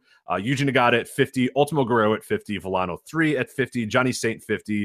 Jim Crockett Sr. at 50, Don Noah, as mentioned before, at 50, and Jerry Jarrett at 50. Other notable guys, Edge, just below the 50 threshold at 49, as you said. Sin Caras at 49, L.A. Park at 49. This one blew me away, Joe, and I'm kind of curious on your thoughts. Tully Blanchard and Arn Anderson with J.J. Dillon, 45%. Yeah, I mean, what? They were that for like 2.5 years. If you're doing it by the letter of the law. With J.J. Dillon. It says with J.J. Dillon on there. So they were only together for like 2 years or whatever it was. And you can't even count the Brainbuster run. With J.J. Dillon. It says with J.J. Dillon. So, and even if you count, they weren't. No. I mean, come on. They just weren't Hall of Fame. They weren't a Hall of Fame level team. A great team, but they're not a Hall of Fame level team. I mean, and they weren't together long enough to, you can't say, look, they didn't have 15 years worth of match of the year caliber matches. They didn't have 15 years of drawing 20,000 fans. They were together 2 years. It's ridiculous. I don't know what people are thinking. I think when it comes to these teams sometimes, I mean, people are voting because they like Arn Anderson or, they like Tully Blanchard. Yeah, and I did too. I agree. But with the letter of the law, with Blanchard and Anderson, with J, it's the same thing with the Kojima Tenzan. We say it all the time. Yeah. You separate those two, and I probably would vote. I'd be more likely to vote for them individually than as a team or whatever. And it's the same thing here. I would be more likely to vote for Tully or Arn, particularly Arn, if they were just by themselves. But if it's Blanchard and Arn with JJ Dillon, no universe would I ever vote for those guys. That's insane. That's just nuts. 45%. 45. It's they have more. Sergeant Slaughter has 41%. You're telling me? Yeah, Tully Blanchard and Arn Anderson with J.J. Dillon. 40. It boggles my mind. But you could argue like Slaughter and Kernodle are just as good. That's what I mean. Like as a team. If they are 45, if they as a team are 45%, then the Usos are like no doubt Hall of Famers right now. You know what I mean? Like, and that's not. I'm being kind of ridiculous, but not really. You know what I mean? Like, Bills are a team. They've been a team for 10 years. Like these guys were a team for 2 years. Yeah. Like, it's ridiculous. Unbelievable. Dr. Wagner Jr., 45. Sergeant Slaughter, 41. Kurt Hennig, 39, so he falls off the ballot. Hayabusa, 37. And then Goldberg in his first year, 30%. So we kind of were, I was a little interested in how Goldberg was going to get that WWE bump and see if he would really jump up. He got okay, but still not enough. So people are still he's never getting in. And Hayabusa and Shima, who were added last year, both struggling in that 30% range still. So I wouldn't call them dead in the water. But they've got some traction to make up, and Shima at least, Hayabusa obviously passed away. He's not going to add to the resume, but Shima is still adding to it at least, still wrestling at a high level. So we'll see what happens there. And then just a little quick, here's the top 5 among the various groups. Reporters, Minoru Suzuki, number 1, Pedro Morales, number 2, AJ Styles, number 3, Jim Crockett Sr., and Edge round out the reporters. Historians, number 1 was Gary Hart, number 2 was Mark Lewin, number 3, Don Owen, number 4, Karloff Lagarde, and number 5, Howard Finkel. As far as former wrestlers, we mentioned the 1 and 2 was Mike and Ben Sharp. Mark Lewin, also former wrestlers, Kurt Hennig, number 3. Wrestlers, I just said, remember how I just said that I enjoyed wrestlers' opinions and I value them? Number 4, Blanchard and Anderson with JJ Dillon. What are you doing, former wrestlers? Get your head out of your asses. Sorry, that's CTE, Joe. And then Fujiwara, number 5 for former wrestlers. So I retract my earlier statement about me caring about former wrestlers' opinions. Now I don't care anymore. But current wrestlers, Dr. Wagner Jr., number 1, Jim Crockett Sr., number 2 against current wrestlers. That's pretty funny there. Yuji Nagata, number 3 among current wrestlers. I thought that was kind of funny as well. Current wrestlers, Blanchard and Anderson with JJ Dillon, number 4. And then current wrestlers, number 5, LA Park, confirming that Colt Cabana just put Dr. Wagner and LA Park on his ballot and sent it in. So there you go. I assume that Colt Cabana is every current wrestler, and that's what he did. And then other guys said, oh, Tully Blanchard, he's cool. Oh, Arn Anderson, he's awesome. Great spine buster. Yeah, I'm putting him in. So current wrestlers, you're stupid, except for Yuji Nagata. That's a pretty good pick. But other than that, all right. That's the Observer Hall of Fame. So let's get into All In, Joe. I guess that's the branding that we're going to go with here for a little while. Bucks and Cody go all in. And now on Monday evening, this is Monday of this week, Pro Wrestling Sheets, Ryan Sadden, your good friend TMZ guy, reported that Cody Rhodes and the Young Bucks are planning on imposing a project in, I don't know if that was the correct word that he wanted to do here. 2018, an independent super show on the scale of a major WWE event. Just as a little note here, no non-WWE pro wrestling promotion has drawn 10,000 fans in the United States since WCW closed in 2001.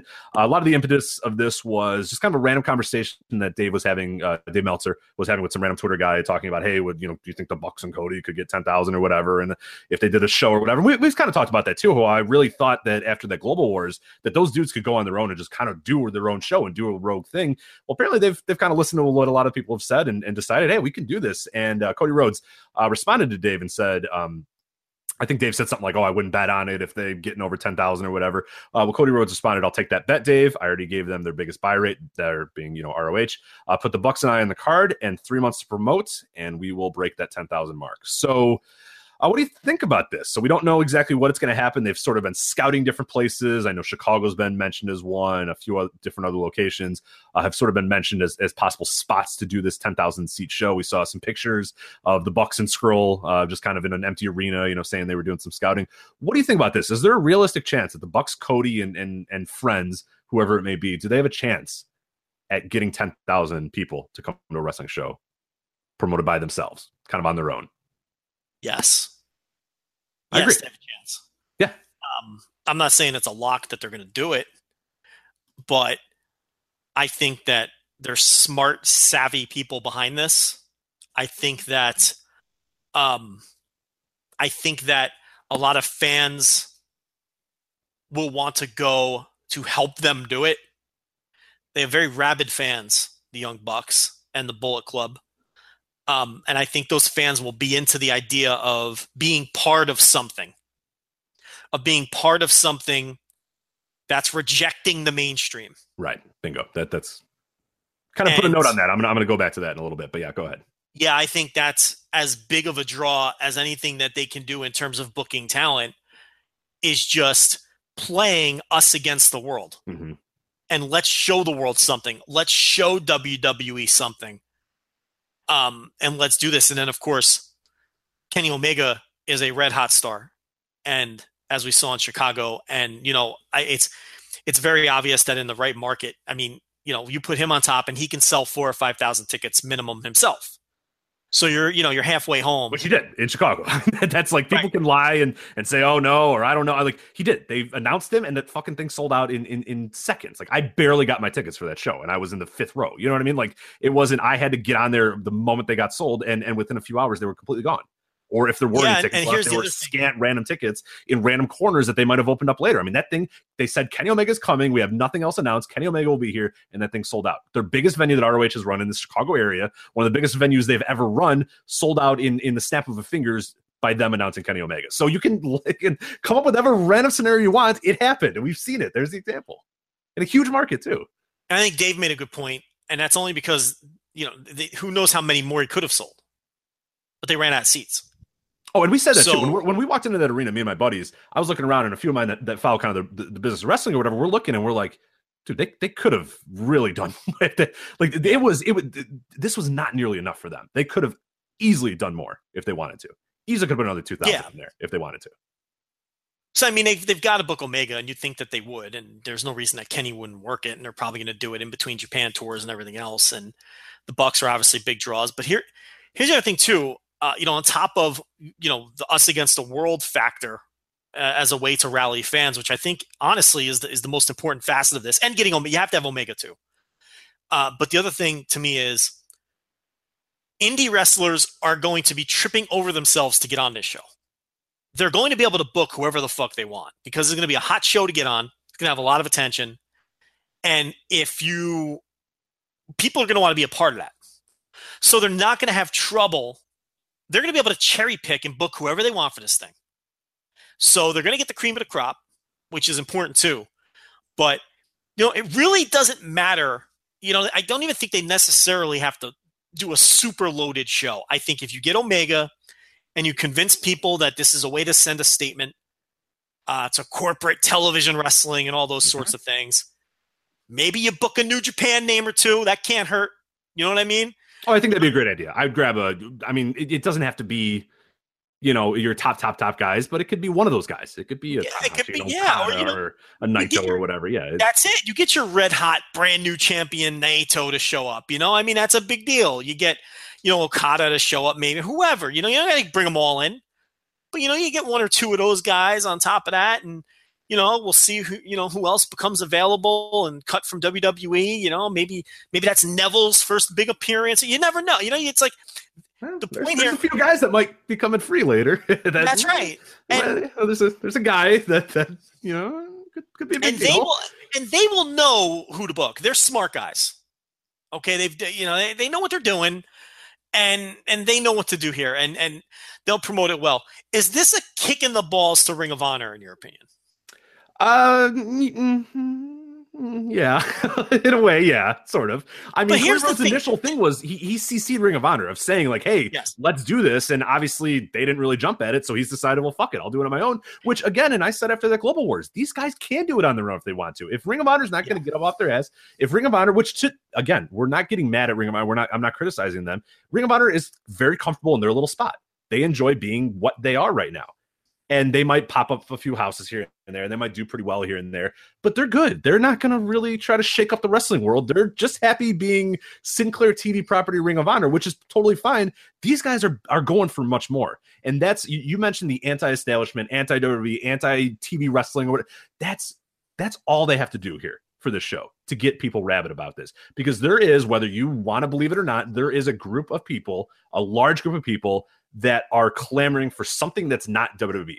And that might be New Japan or whatever, but there might be the language barrier. There might be the time barrier. There might be the I don't know any. But there are a large amount of people that find these guys very much that alternative. I'm sick of WWE. I watch it, but I don't really like it. And these guys come at you with, hey, we're different. We're actually cool. We have cool T-shirts. It's cool to like us. We're approachable dudes. We're like, we've talked about it a lot in terms of the Bullet Club's power and the power of the Elite and the Bucks and Cody and the Being the Elite YouTube series or whatever.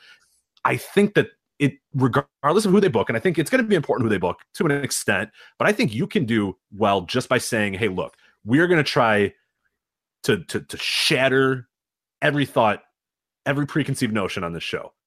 We're going to prove that you can do it without WWE, that there is an alternative to this company, that whether you're sick of this or whatever, it's kind of, in a way, it's a little bit of what like every company was kind of trying to do in the 90s and every independent was doing in the early 2000s or whatever, but they've really honed in on a different market and doing it in a different way where it's come look at it. I mean, we are going to be an alternative. We are going to bring power to the wrestlers that's not controlled by Vince McMahon. It's a company that's not controlled. You know what I mean? And that's an important thing. And I think it's a big thing. And people are really, really sleeping on how important that is and how important that has been in fueling the Bucks and fueling Cody and fueling those guys' growth, is that those guys are proving that you can do it without WWE. And that's the thing that a lot of people latch onto. A lot of people enjoy that.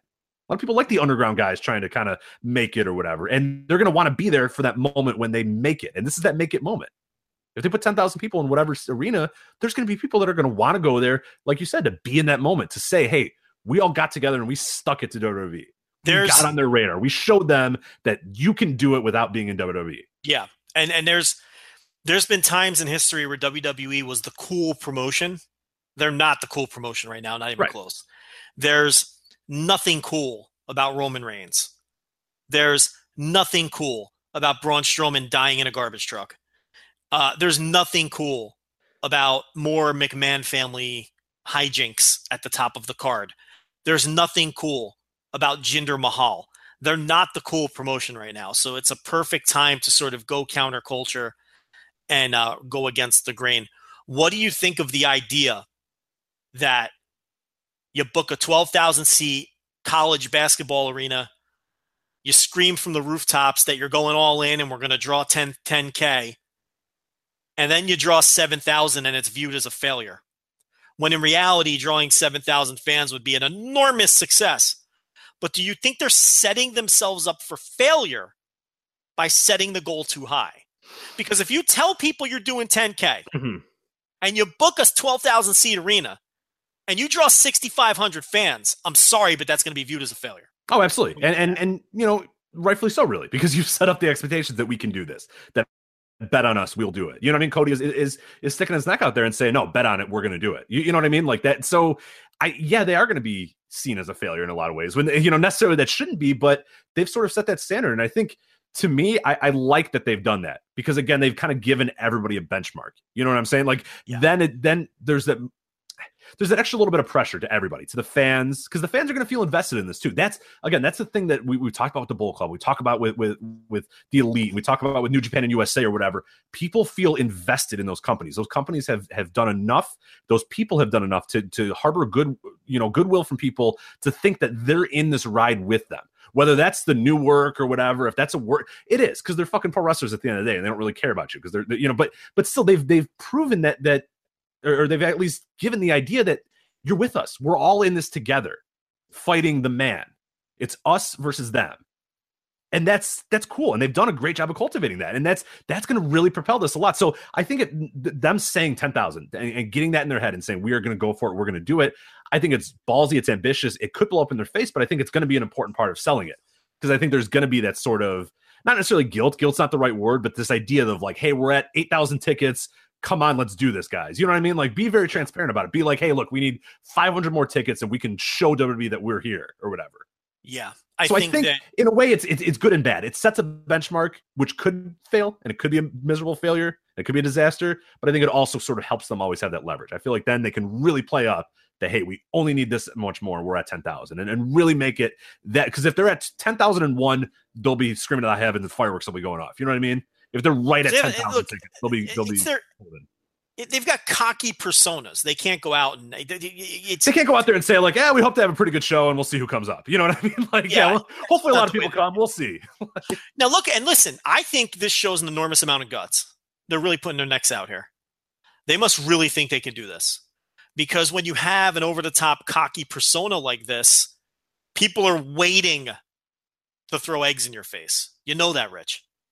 You know that there's a lot of people who want them to sell 3,800 tickets and are just cracking their knuckles and curling their mustaches and waiting to bury these guys when this thing fails miserably. So they really are putting their necks out. I give them a lot of credit. It's their money that they're risking, number one. And more importantly, more so than the money, because I think people would be surprised how cheap it is to rent out an empty arena. In a lot of cases, especially these public-owned arenas, they're begging for people to book these things to justify the cost of keeping the thing standing. The reason that TNA was able to book the Alamo Dome in San Antonio a few years ago for lockdown, even though they only used a 1/12 of it, was because it's so cheap to book the building, because the building loses millions of dollars a year for the city because it's this big building that gets used a half a dozen times a year. And just to run the electricity, you're losing tons of money on it. So that's an extreme example, but you can rent these buildings when they're not being used, because it's just an empty building sitting there generating zero revenue. So you can get a building for a good price. And then it's just a matter of getting insurance and licensing and all that. And these guys, that's not a big deal to them. And in terms of booking the talent, again, it's like I said before, when you have talent that's basically going to be throwing themselves at these guys to work on this show because everyone's going to want to work this show. Don't think for 1 second that these guys' phones aren't blowing up already for people angling to work this show. Everybody's going to want to work this show. Okay?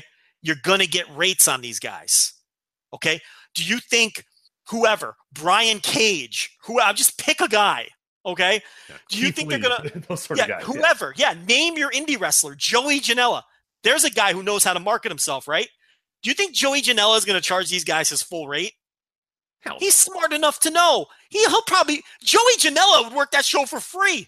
And he'd probably dive through a table too, with covered in glass. Okay? These guys, this is a big time opportunity for these guys. Don't work for free, by the way, Joey. Joey, get paid. Don't work for free. Get paid. But yeah, he's crazy enough to do it. But I mean, he is, yeah.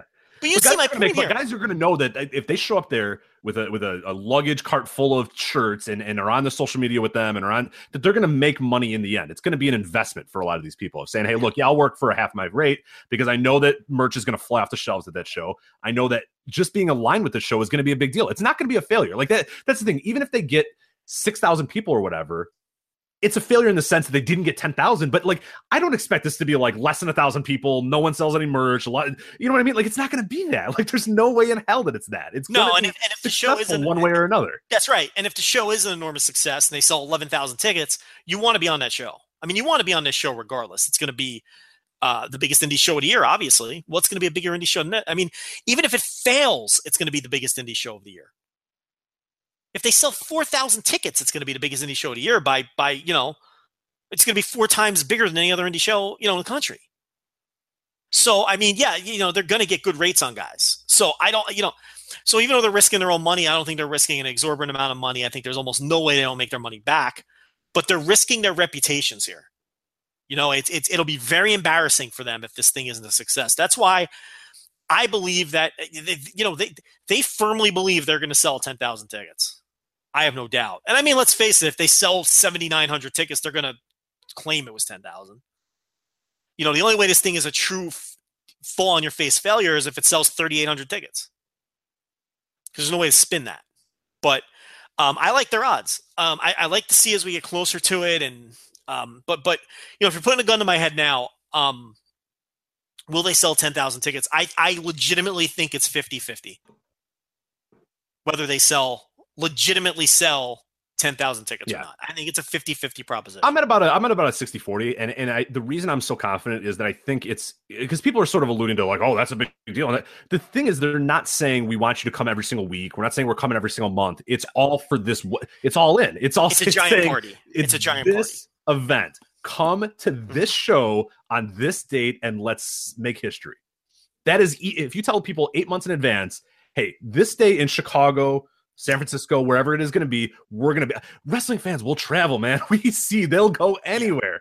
And if you say, let's make history on this date at this time or whatever, we're not asking you to every single month show up. We're not telling you to buy the streaming service every single month, the recurring payments. We're saying on this day, show up and let's make history. You are going to get enough people, I think, to do that.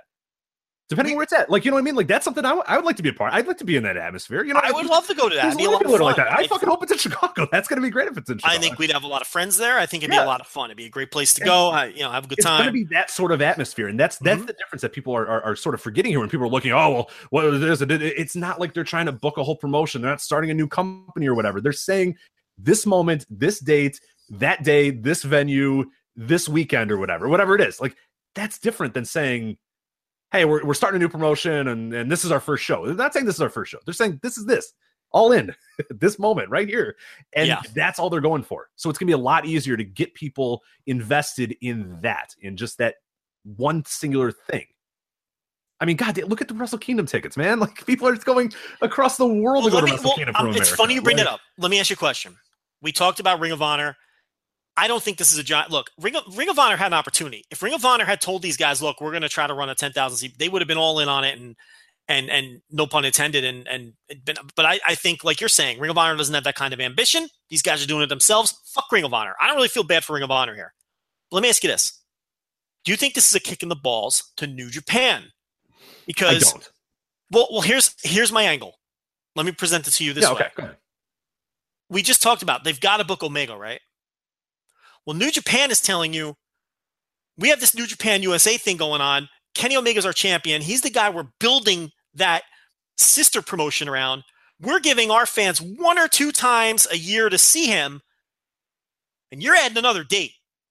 You're adding another destination date where people might use their expendable income, their money that they may have used on a New Japan USA show to fly to wherever the fuck you're doing this thing. So from that perspective, do you think they're kicking New Japan in the balls? The reason I don't, and I see your point, and that does make a lot of sense that they would sort of say, hey, we have this finite amount of draws that we can do, and you're taking one of those.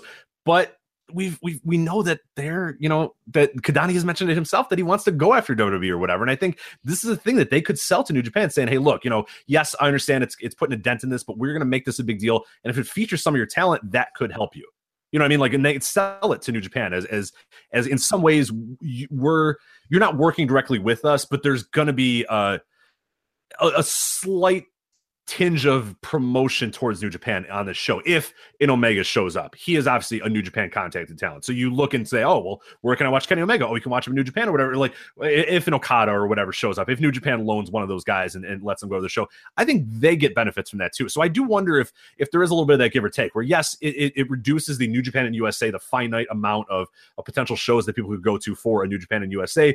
But I think it proves a larger point for New Japan and Ring of Honor and all these other companies. That's why I don't know that anybody's going to really be objected to it, even if they're not completely with them or completely sponsoring it with them, is that it still proves an idea that, hey, we're doing it without WWE and we're giving your guys publicity and we're giving your company publicity on this show or whatever. So I do think, again, I don't know what the business practices are, but I feel like New Japan would see the benefit in allowing them to do this. If I'm New Japan, think there's a benefit to it. If I'm New Japan, I tell them, none of our talent works that show unless you run an angle for us. I would want to run an angle on the show. Fine. I'd want to run an angle with Omega on the show in the main event. And obviously, I'd want to control the bookings to some extent, too. If they're going to be using first of all, Kenny Omega's not losing anybody. If I'm New Japan, look, Kenny Omega cannot lose. Any other Japanese talent you bring in cannot lose. I mean, those are the ground rules I set if I'm New Japan. I don't think if I'm New Japan, I just wipe my hands and say, do what you want, guys. No.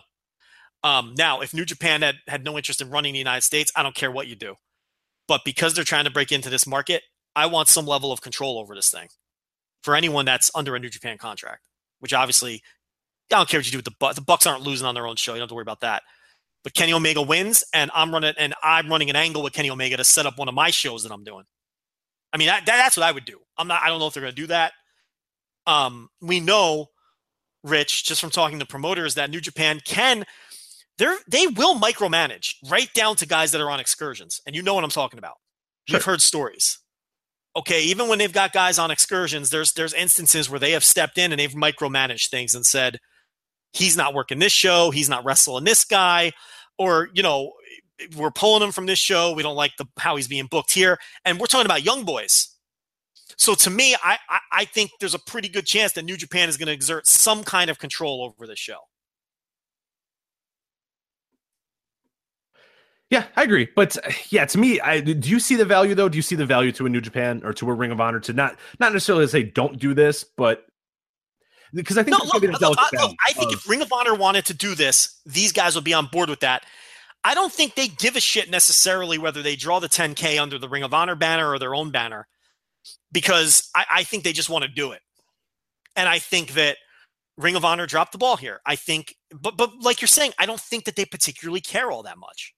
No, I really don't. And that's not necessarily, again, I'm not really, I'm not slaying them. They're very comfortable in what they're doing. Yeah, they're fine. They enjoy what they're doing. And do you think that these guys didn't run it by Ring of Honor first? Give me a break. Oh, God, yes. Of course, Cody. I'm sure Cody was talking about it all the time. And he says in that tweet that I talked about, he sees Ring of Honor, and that was months ago, and they didn't do anything. So he says, fuck it. All right. Yeah. Then fine. And I mean, why wouldn't you let them put the money up?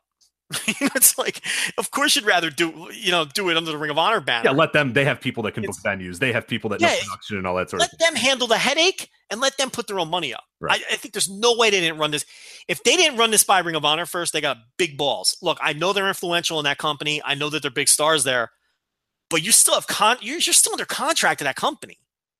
And you're going to do something like this. You got to run it by your ball. I don't think for 1 second that. Oh no, I'm positive they would, and I feel like they would have to run it by them anyway to even run it in the first place. So I'm sure but I'm sure, and that's what I think. I think there's going to be a lot of whether it be Ring of Honor, whether it be New Japan or whatever other companies are involved and whatever other wrestlers. I think there's going to be a lot of like, go ahead, thumbs up, but don't say that it was Ring of Honor or New Japan present, all in or whatever. You know what I mean? Like, I think that there's going to be that sort of, hey, you can do this, maybe, give us a little bit of plug throughout it, but we'll stay kind of out of the promotion of it in that sense, where I don't think New Japan World is going to be promoting it or showing it or retweeting about it or whatever. But there's an idea that still that they're going to be, and that the Bucks and Cody and all these guys are going to be in a way sort of promoting New Japan in promotion of this entire show. Because that's where, hey, you came to this show, you saw this. Well, here's where we are at. Like you said, the angle at the end. Well, okay, you enjoyed that show. We all did this great thing. Well, now go watch New Japan World because Kenny Omega is going to defend the title that he just lost, or he's going to go try to get this title back. You know what I mean? Like stuff like that, or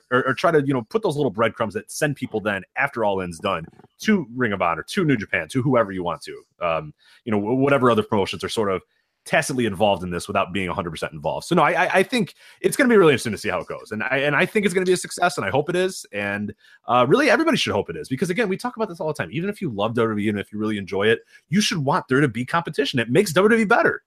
It makes Vince McMahon get off his ass and do better. It always has. He has always thrived on competition. The best stuff that they ever produce is when there's somebody riding their ass. So if you love WWE, you should be hoping and praying that these dudes get 12,000, because it's going to make WWE better. It's going to make the wrestling better.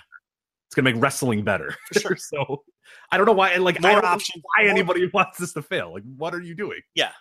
No. Why? Yeah. Only so you can, laugh at Cody and the Bucks because you think they're arrogant. That's the only angle I can come up with.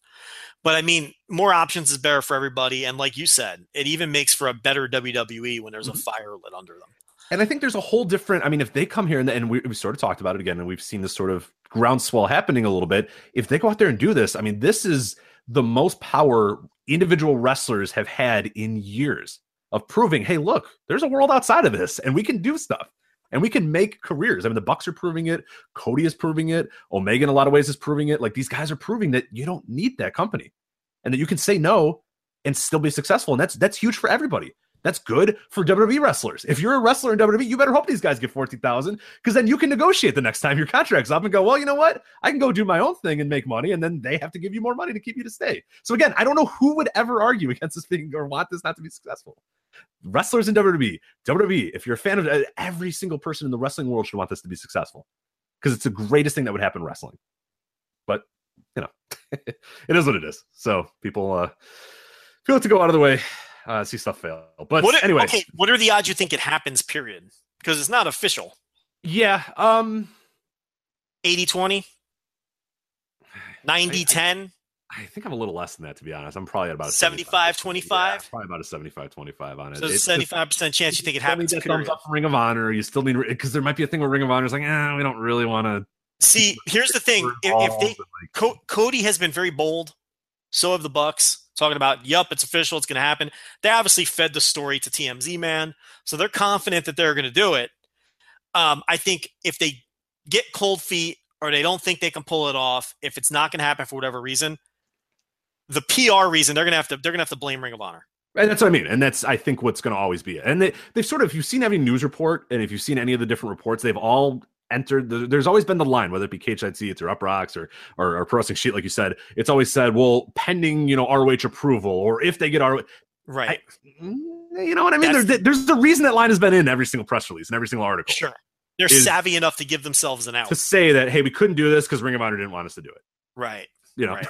Which, it's smart because, they don't want to say, and I don't think they're going to get cold feet, but I think it probably will be one of the reasons is Ring of Honor is kind of uneasy about it. And, when they're contracted talent to them, that they can't necessarily do that. But I think they're setting up a BS excuse. I think maybe.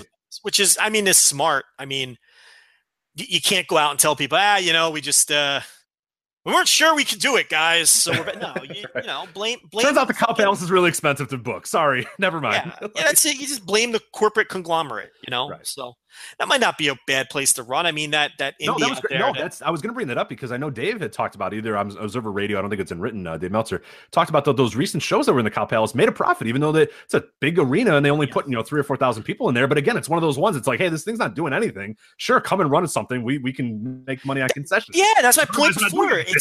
You'd be surprised. You can get these buildings relatively cheap. You really can. Otherwise, we're just paying this piece of shit for no reason and no one's ever coming. So yeah, exactly. Go ahead. And there's plenty of arenas around there. I mean, you drive the country and you'll stumble upon a pretty decent sized basketball/hockey arena that's not. Rich, how many universities have 8,000 to 12,000 seat basketball arenas for their basketball teams in this country? I mean, there's literally hundreds of them. I mean, there's tons of options here, and plus, like we said, dead buildings like the Cow Palace, which are great place. Actually, that'd be a really good place to run. I mean, I prefer somewhere in Chicago, of course, but Cow Palace would be a good spot. So I'm assuming that's one of the ones that they've what about DePaul's new building? They build that yet? They did, yeah. There's a lot of red tape with that thing. I don't know about that one. The Probably one that would about be 10,000, right? Yeah, about that. The one that would be interesting is USC Pavilion. That's an older arena. University of Illinois Chicago it's about 10,000 seats or so. I think about 9,500, but that's for basketball. You could probably stuff some more people in there. Has wrestling lineage, centrally located. I don't know for sure. Like I'm just speculating, but if they were going to run Chicago, hey, you know what they should? That just gave me a great idea. They should run an 8,000 or 9,000 seat building. You could sell it out to capacity, say it was 10,000, and you can't really rip them if they sold every ticket. You know what I mean? And it kind of mitigates the risk a little bit too. Yeah, because so I'm looking at it right now, the USC Pavilion. So it does about 9,500 for basketball, which, by the way, you follow USC basketball or you follow, Horizon League basketball. They are not, they have never been near 9,500. I don't think there's a program in the country that they can play where they would draw 10,000. I mean, you could get Duke Kentucky. Yeah, Duke and Kentucky were playing. Yeah, I mean against UIC. Yeah, there's just no fucking way. No, yeah, but they for stage shows, it says here, for concert venues, they can do 10,075. So they can get it to that. But it says for that school have a 10,000. Oh, I guess for concerts and comedians and things like that. But it really hasn't been used as well. I mean, in the 80s, it was a big deal. Like Chi-Town Rumble, of course, everybody remembers, sure. Starcade 87, Havoc 90, like those big things it was all big for. And then it really now just barely gets used for anything. But does the basketball team legitimately play there? Or do they have a small on-campus gym? They play in that building. Uh-huh. It's an experience to go to a USC game when it's like you and maybe 200 people in this 9,000 seat arena. Like they'll play Chicago State in that building. Oh yeah. And there'll be 800 people there. Yeah. Oh yeah. That's embarrassing. Yeah. No, I've been there for I go there for high school basketball. We'll play there a lot, and that you'll get 2,000, 3,000 people for a big time. They have a city versus suburb classic or whatever, where all the city teams play, and that'll get 2,000 or 3,000 or whatever. And even then, it feels like a just giant big arena that's empty. Yeah. But we always go there and we're always like, man, they should run more wrestling events here. It's a pretty good spot to watch a wrestling show.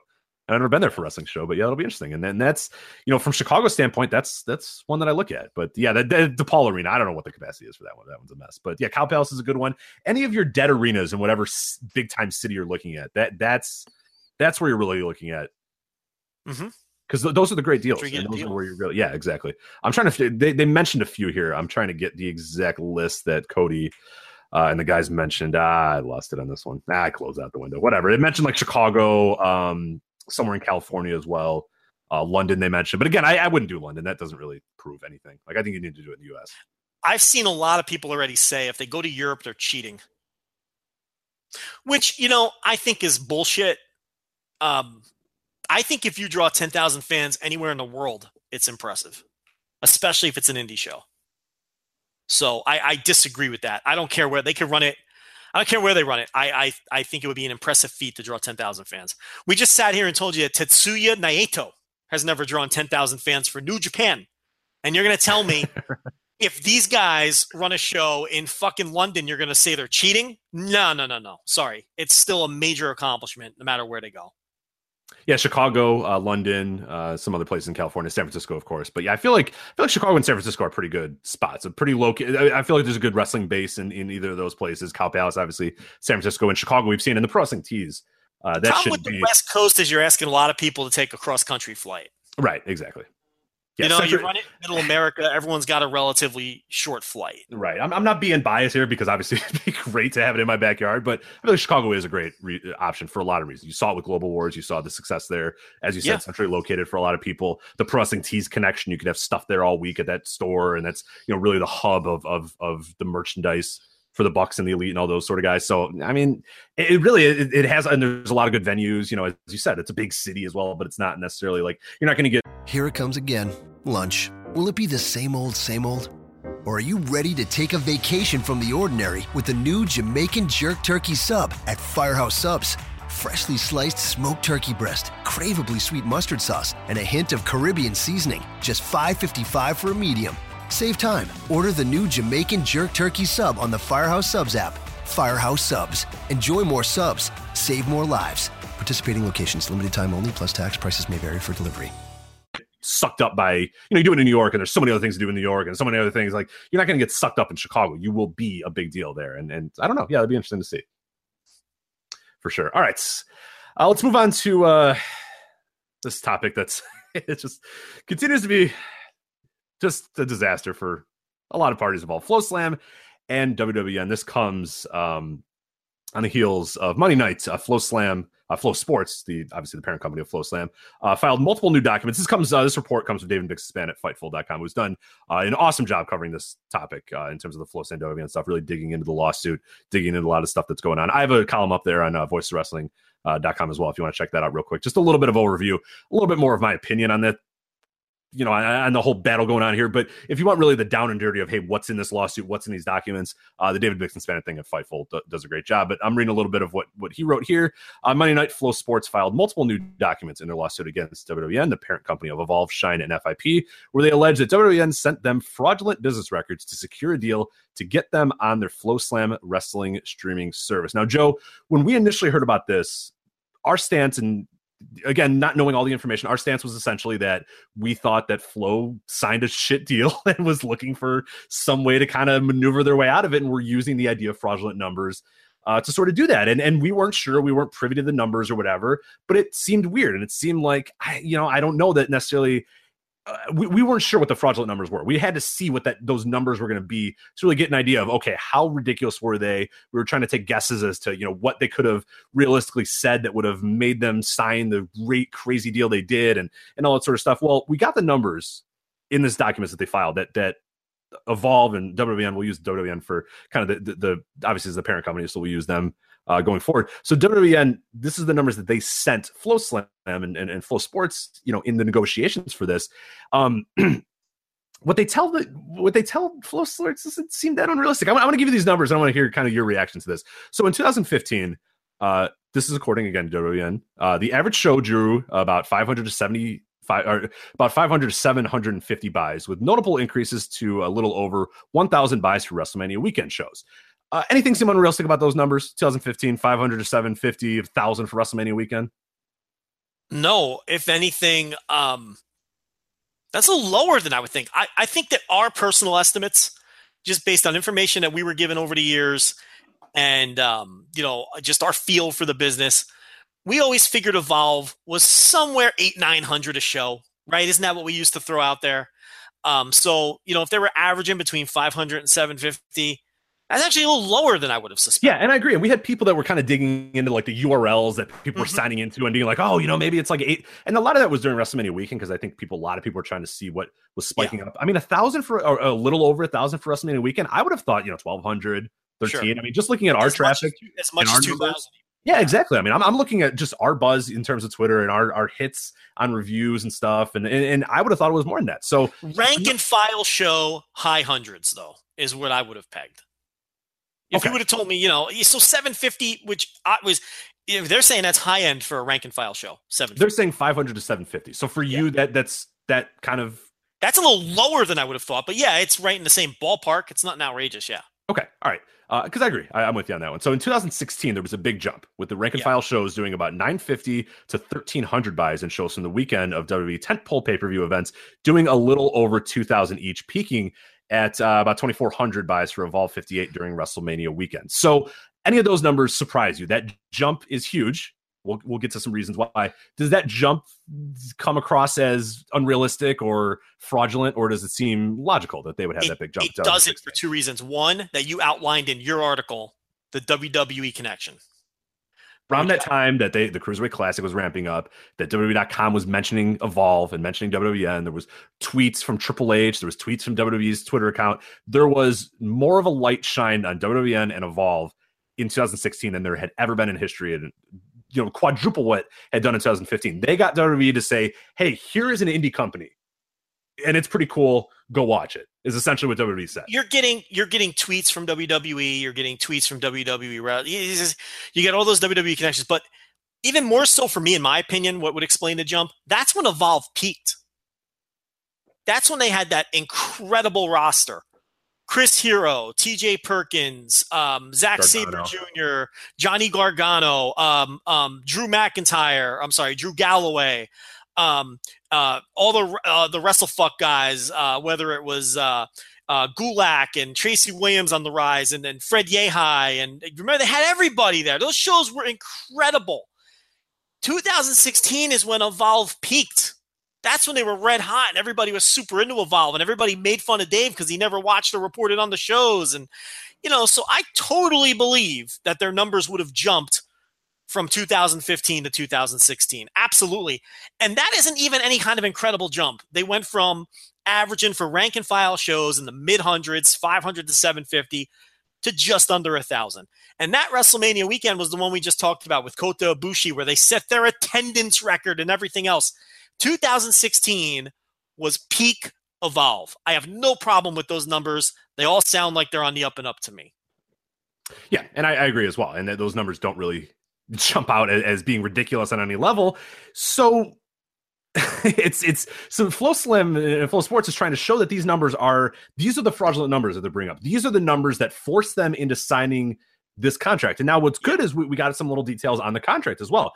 At the time it was rumored. What was the rumored figure that we kept hearing all the time? What was it? 5 years, $3 million? Was that kind of 5 years, $3.5 million? Okay. Well, we got the actual. It was 5 years, $3.5 million. And then somewhere along the way, wires got crossed and people started saying 3 years, $5 million. But I think they just reversed the numbers. Right. But in general, somewhere between 3 and 5 million, somewhere between 3 and 5 years. That's what was going around dark Twitter and what we reported on this show a million different times. Exactly. Well, in the court filings, it says that WWN was to get escalating rights fees divided up as following. 2016. So they signed this in late 2016. So this was just kind of the rest of the year. Partial payment for 2016. Exactly. They were going to get $75,000 in 2016. 2017, they were going to get $500,000. 2018, $550,000, 2019, $605,000, and so on and so forth, ending in 2021 with $740,000. And so for a total contract of like $5.5 million. Yeah. 3.4 million, which is right in range with what the rumor. 3.14, I should say. Yeah. So like 5.5 years, $3.1 million. Right. So the number that was floating around and that we gave people wasn't all that far off. It was right in the similar range. It was a multi-million-dollar deal. Flow Sports had the option to end the relationship, but they could not exercise it until January 2018. And then, even then, the deal would still be good for at least a year. So they could say January 2018, okay, this was a bad deal. We're done, but we have to still pay you all of 2018, the $550,000, but then we're done. So that's what they had in the contract they could do. Which tells you how bad they were getting killed because they didn't even wait they didn't even wait 6 months to when they can contractually get out of it. They wanted out of it 6 months before then, which tells you they were taking a bath. I mean, they could have waited until January and legally gotten out of it and just ate another $500,000. They weren't even willing to do that. That just goes to tell you that no one was subscribing to this fucking thing. Well, now the real question is, in a lot of ways, and I guess it's kind of a two-part question. We'll start with the fraudulent numbers. Let's assume that those are fraudulent numbers, okay? For the purposes of my article on Voice of Wrestling, I kind of assume that, okay, let's assume that these numbers are wild. Flow Sports just went, oh my God, this is what you're doing. Great. Here is $3 million or whatever, which even with those streaming numbers, like your initial thoughts on if those were the fraudulent numbers, if those are the inflated numbers, is Flow Sports still absolutely fucking nuts for giving them that much money? Yes. Okay, I agree, and that's what I had. Michael Spears, obviously co-host of the Open the Voice Gate podcast. He's an MBA student as well, and I put in the article that means he's smarter than me, and he's a very smart guy. So he kind of ran some numbers because he was really interested in this, of just like, hey, let's assume that these numbers were real, and let's see, would this have been a good deal if those numbers, and if they could, if reasonably WWN could sustain those numbers, if WWN came and said, here's what we're doing, and could sustain those numbers, if those fraudulent numbers were accurate, they would still be taking an absolute bath. So here's what he wrote. He said, from the outset and given the numbers that are now public knowledge, this contract was an incredible mistake on the side of FloSlam, with the caveat that I was only able to use from the information that David Vixen fan reported. It was entirely unlikely that FloSlam WWN contract would have ever worked out in Flo's favor.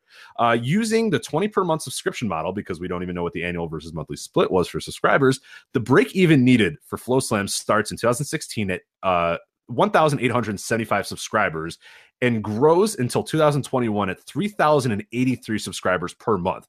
This is a growth over the contract of 64.63% and an average annual growth of 10.4%.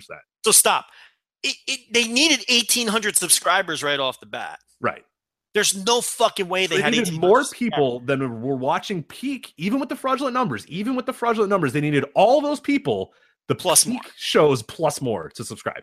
Every single person, every single person that watched Evolve on WrestleMania weekend had to subscribe immediately from day one and buy the yearly thing, and then they needed more people as well on top of that. Here's my feeling on this. Yeah. My feeling is the numbers that WWN provided are the true, legitimate numbers. Yeah, I agree.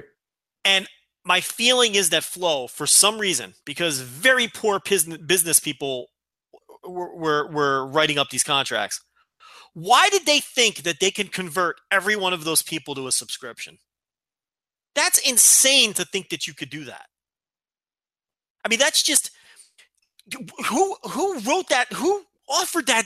And why wouldn't WWN, to me, did nothing wrong here?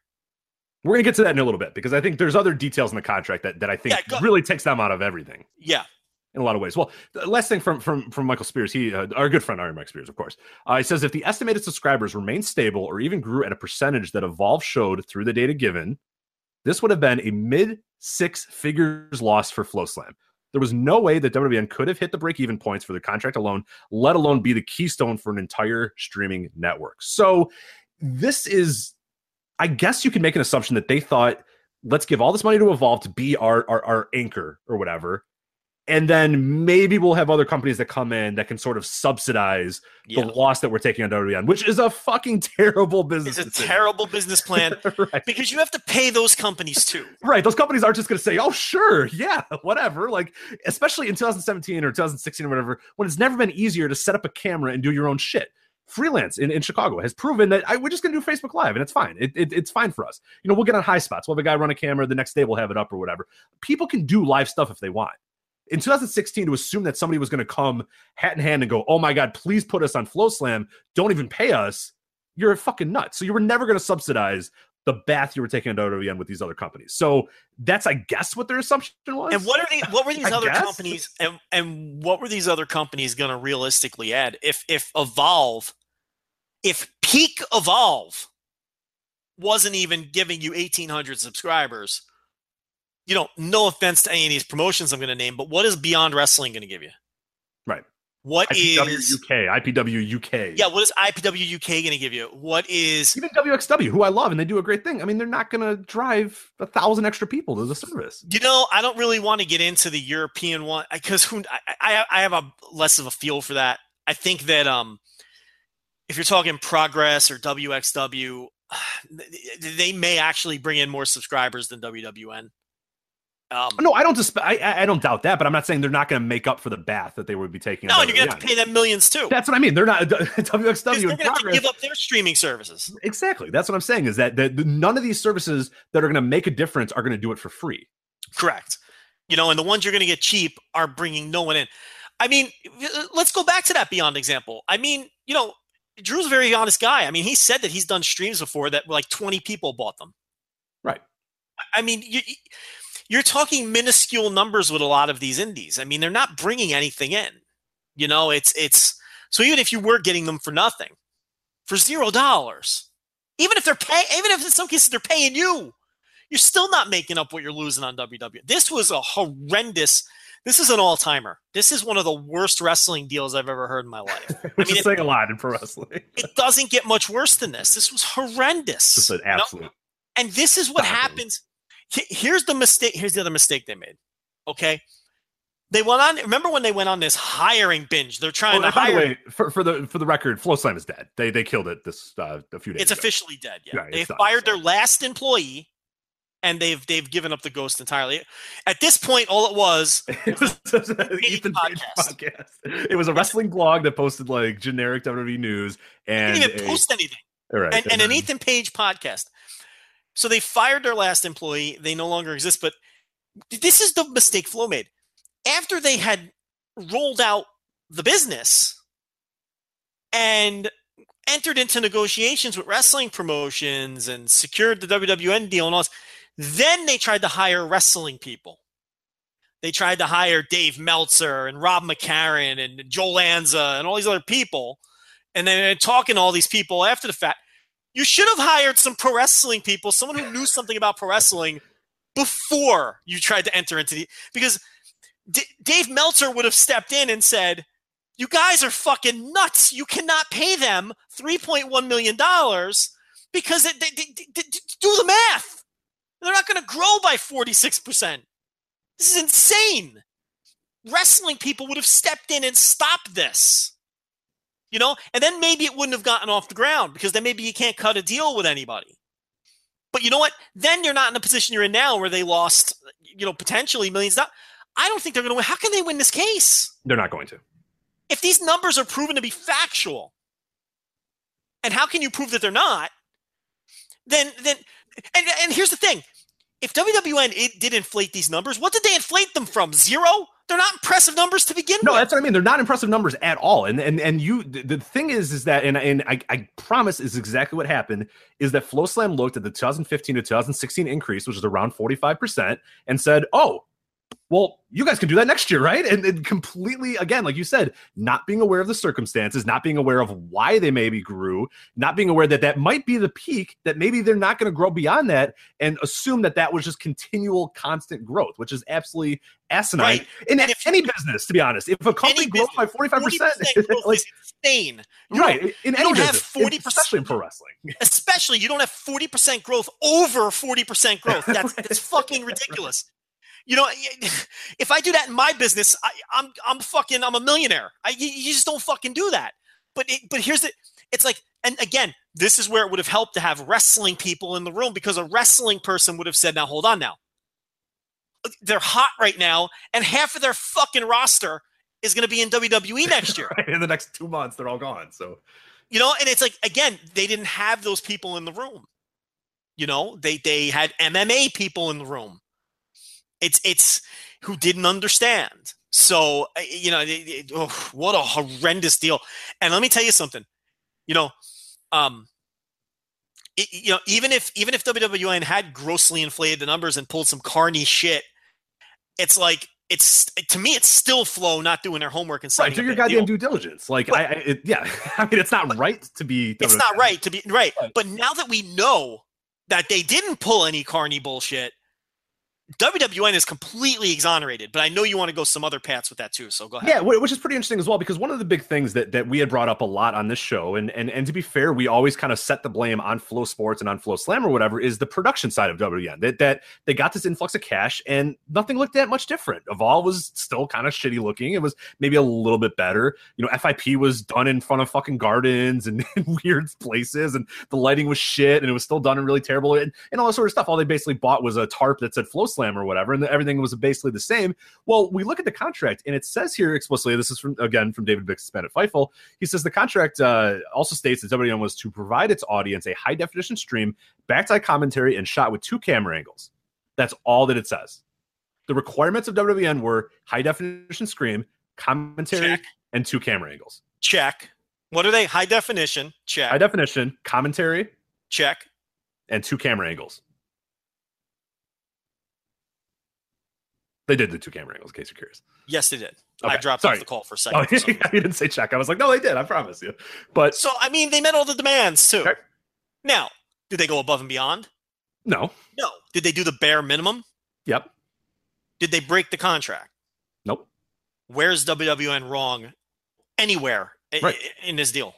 And that's really my big thing that I come at it is yes, ideally, I'm the type of person that if you gave me an influx of cash and if you said, hey, we're really banking on you guys to do this, or hey, we're really believing you. If somebody came tomorrow to Voices Wrestling and said, here's $5 million or whatever, I'm going to upgrade some shit. You know what I mean? Like, I'm going to make sure, because that's the type of person I am. I'm that type of person that if I feel that people are invested in me, I try to give them. Well, look at the incentives that they had. If they grew above and beyond, they were getting, I forget what the exact numbers were, but it was also an incentive-based contract where if they helped FloSlam grow their business, WWN was going to get a piece of that.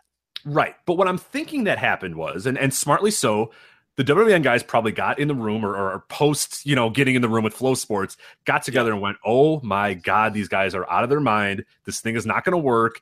Let's get the money that we can. We'll do the bare minimum. We'll not step on any toes, because Gabe never he was still, hey, William Regal's coming. Hey, Triple H is awesome. Hey, WWE, you're still great.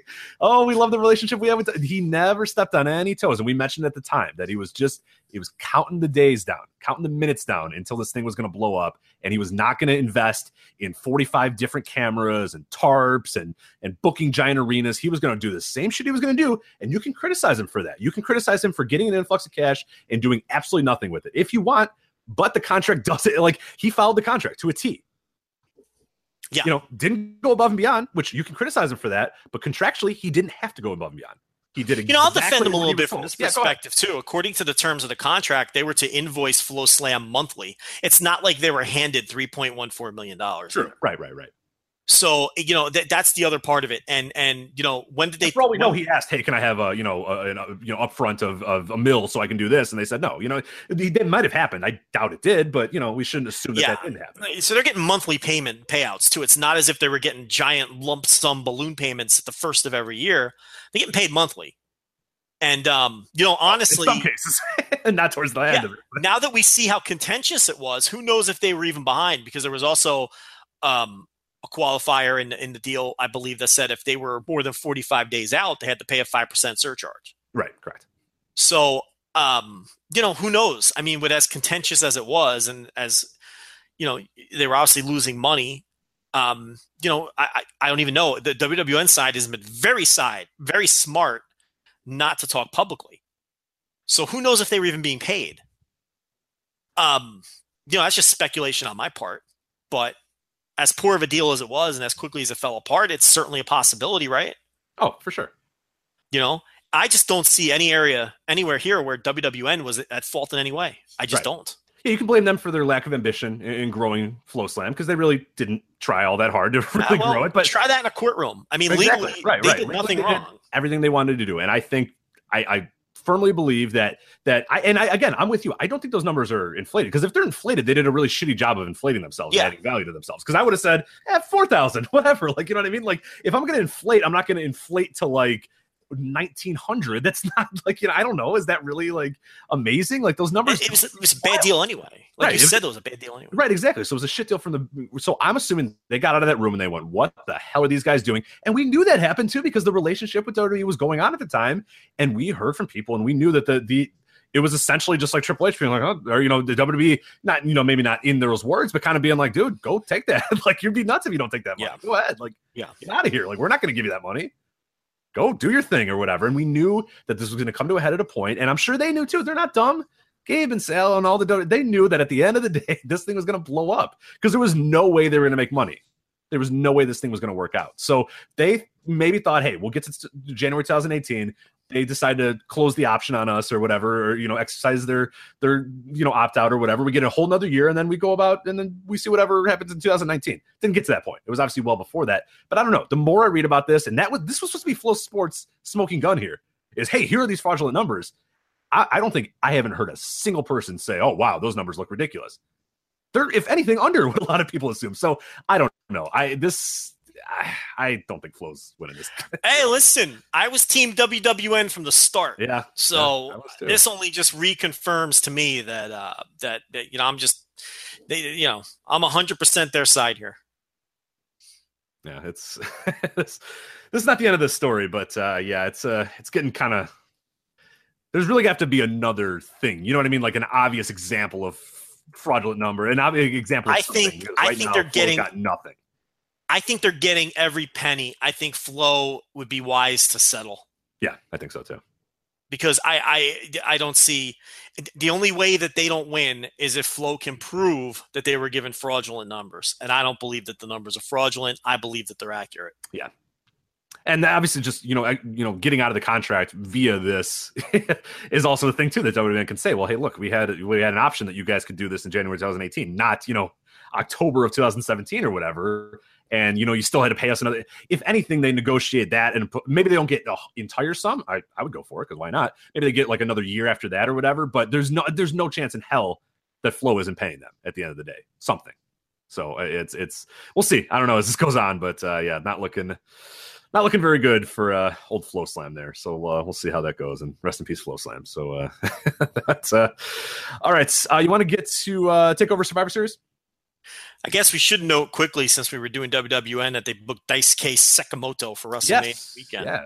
So is that going to get you to New Orleans, Rich? I don't think so because I'm going to Los Angeles. You're something else. I got to tell you.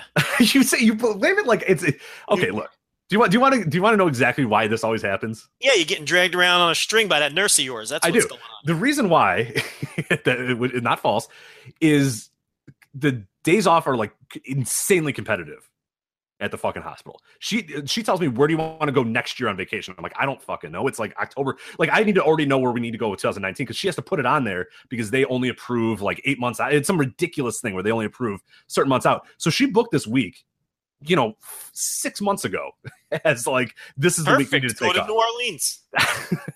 I tried. That was a conversation. It happened, but it didn't work out for New Orleans. I mentioned New Orleans. I almost got her to Orlando. I think they got to go to California. They got to go. They were just in Orlando. I tried. You were going to Italy, you asshole. Who needs Italy? Hey, what? I'd rather just go and watch wrestling. The problem too is I really don't want to drag her to any of these because she's not going to enjoy this. Like, let's be honest. So why don't you go by yourself? I'm going to be in Los Angeles, so I can't go this time. That's what listen. How did you let her book that weekend again? Because you thought you were going to hustle her. I didn't know I didn't know 6 months out what it was going to be. It's always going to be like the first month of April, right? The first weekend of April. No, it right? changes all the time. Listen, tell her next year, look. No April. Say, listen, Toots, from the middle of March to the middle of April, don't request any of them. Because I'm going to wherever the fuck. Where is it next year? I don't know. I don't think have they announced it yet? Yeah, I think they did, didn't they? Or did they not? I don't know. I don't keep up with that shit. Like there's probably people who can tell you where they're going. I don't pay attention to any of that. Don't they announce it? Or did they announce that? No, we know 2018, but I don't think we know 2019 right now. Yeah, we don't know the potential cities or whatever. Yeah. So I don't know, man. I'm ducking out. I'm gonna get it out ahead of time. I'm gonna really try this time to get it. Because I think Detroit has been one that's been sort of mentioned as well. So that'd be obviously I could drive up to that. Minneapolis would be a really cool one as well if that ever happened. But no, I'll try to do it. But this Sakamoto will not get me to New Orleans because unfortunately I'm going to be in another part of the country. So can't you be like, listen? Oh, she got in a lot of trouble for this one. Don't worry. It took me a while to realize that was WrestleMania weekend, and I was just like, for a lot of reasons too. Like I really used like this website as a reason. I'm like, Michelle, I got to put these reviews up. Like I can't be hobnobbing around Los Angeles and California with you. I got to get, this Evolve 98 review up. I got to, the style battle. I got to get, that's another good point. Who's going to do everything? Battle. Who's going to put this up? Who's going to do everything? That's another good point. I don't know. Yeah. Sorry. That's an important week. Oh, don't worry. She got in trouble for that. That was a weird argument that I had to have. She was like, who cares? I'm like, no, the people care. Oh, no. Listen, I care. Hey, bring a laptop and make her post it. Sounds good. Yeah. She's good at WordPress. She's got to put the reviews up. Let her edit. Truthfully, I'm going to bring my laptop and probably put a lot of reviews up, but we'll see how it goes. Yeah, and then, you know what? This, all right, this is how you have to play it. Well, no, I want to go to California, though, because it's going to be fun, but. That's fine, but you have to bring your laptop, and you've got to do all of your duties while you're on this vacation. That's going to annoy her and piss her off, and when it does, when she explodes, you got to say, hey, listen, this is why you can't book vacations WrestleMania weekend, sweetie. And then she'll never do it again. You see? That seems like a great idea. It does sound like a great idea. No, because it's like the beginning of the vacation. I have the rest of the vacation. It's like the first few days. Like I'm leaving on that Friday, so that's not. Rich, you got to take one for the team here. Okay, this is the way I see it. You got to start a fight with your wife and take one for the team. All for this hobby that already takes too much of my time and money. Yes, you're right. That's right. SeatGeek is counting on you. They are. Well, speaking of Dollar Shave Club is count. Wait, did they buy more ads? No, they didn't, but we can mention them again. SeatGeek. Get the app, promo code VOW. $20 off your first SeatGeek. Blue Apron is counting on you. All right.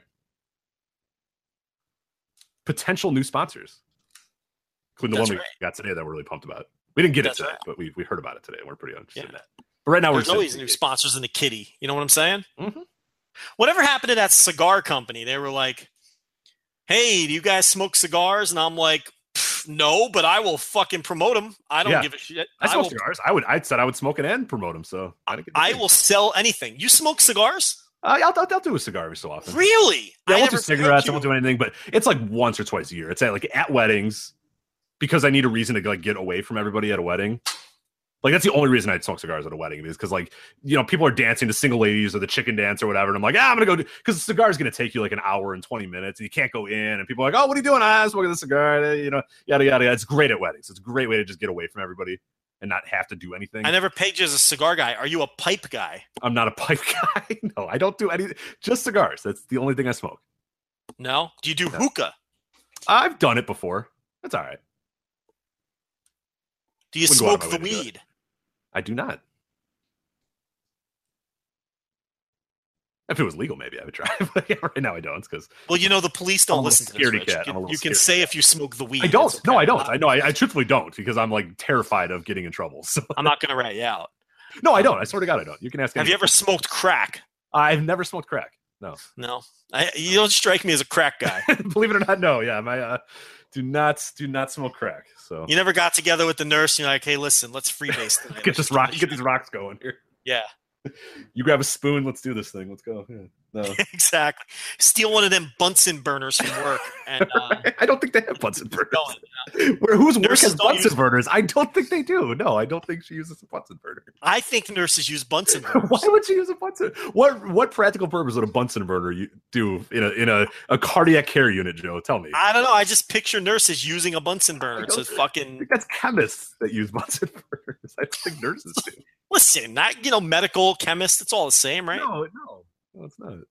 Let me see if a nurse would use a Bunsen burner. No, they don't. You're going to look it up, and it's going to say chemistry. It's not. Why would nurses use it? Unless they're like studying bacteria, maybe. I think. Like I don't know. Like I'm trying to. You got to heat it up. Here we go. Look, CDC. Okay, what? This is straight from the American Journal of Nursing. Are you ready? Okay. Yeah.